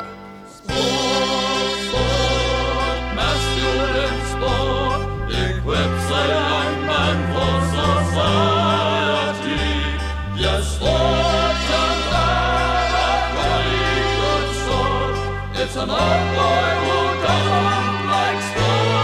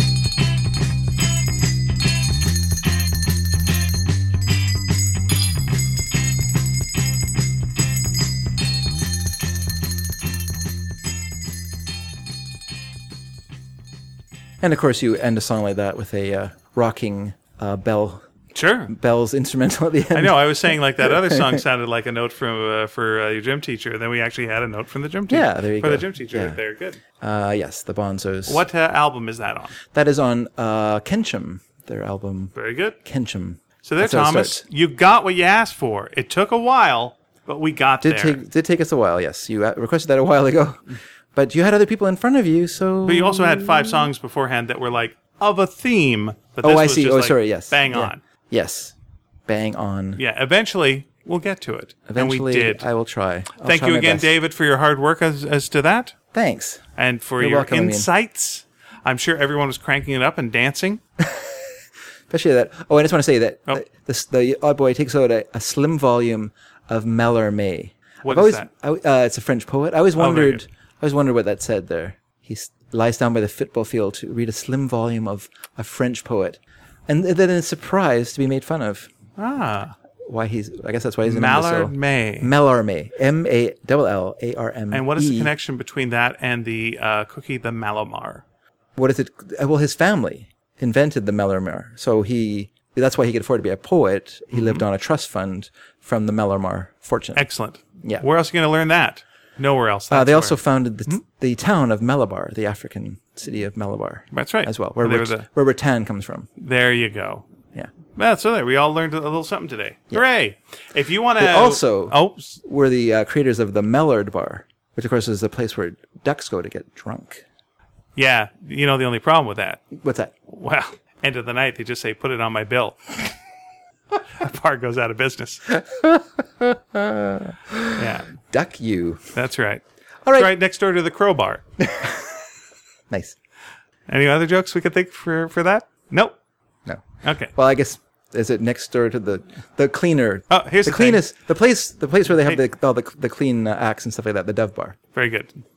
Duck walks into a bar. Yeah. Bartender says to him, "Why so down?" So, Fancy that, a bartender who can talk. right. Oh, because the bartender's a horse. I didn't mention that. That's a good point. Please don't leave out the Anyway, joke. and then the duck goes, "Why the long bit?" Which is good because horses do have bits as well. All right, rein it in. Sadly, we have to leave. Okay. Folks, if you want to hear David do the 5-song thing, that's actually 6 songs, send him in a theme, give us a song that's part of that theme or has that theme, and we will do it. How will you do that? Well, the same way that you can comment on any of our shows, which is go to sneakydragon.com and just comment directly underneath the show itself. You can listen directly on the page. You can go underneath it. You can comment on our message board there. Yep. Love to hear from you there. We can also do that if you go to our Facebook page, Sneaky Dragon. You can go to the email function of your phone and or computer and go sneakyd@sneakydragon.com. That is sneakyd@sneakydragon.com, and send us a little message. We're also on Twitter, sneaky_dragon, and Tumblr. Look it up. All the other things like that, we can get in touch with you. There you go. Or just see us on the street and just yell at us. That's also fine too. We love hearing from you. And by the way, I've been here for a little too long. It's a little too hot. My lips aren't working anymore. If you'd like to review the show, that helps people find us. Go to iTunes and just drop us a little review. And people go, "Oh, what's that?" And then they come and they listen to the show. And again, if you want to listen to more of us yapping, Full Marks is a good way of doing that. It is wherever you listen to this. Well, that is Tinkerbell has just come in and said, "Get out of the room. I need it for fairy business." Thanks so much for listening. I've been Ian. I've been Tinkerbell. And we have been Sneaky Fairies. Bye.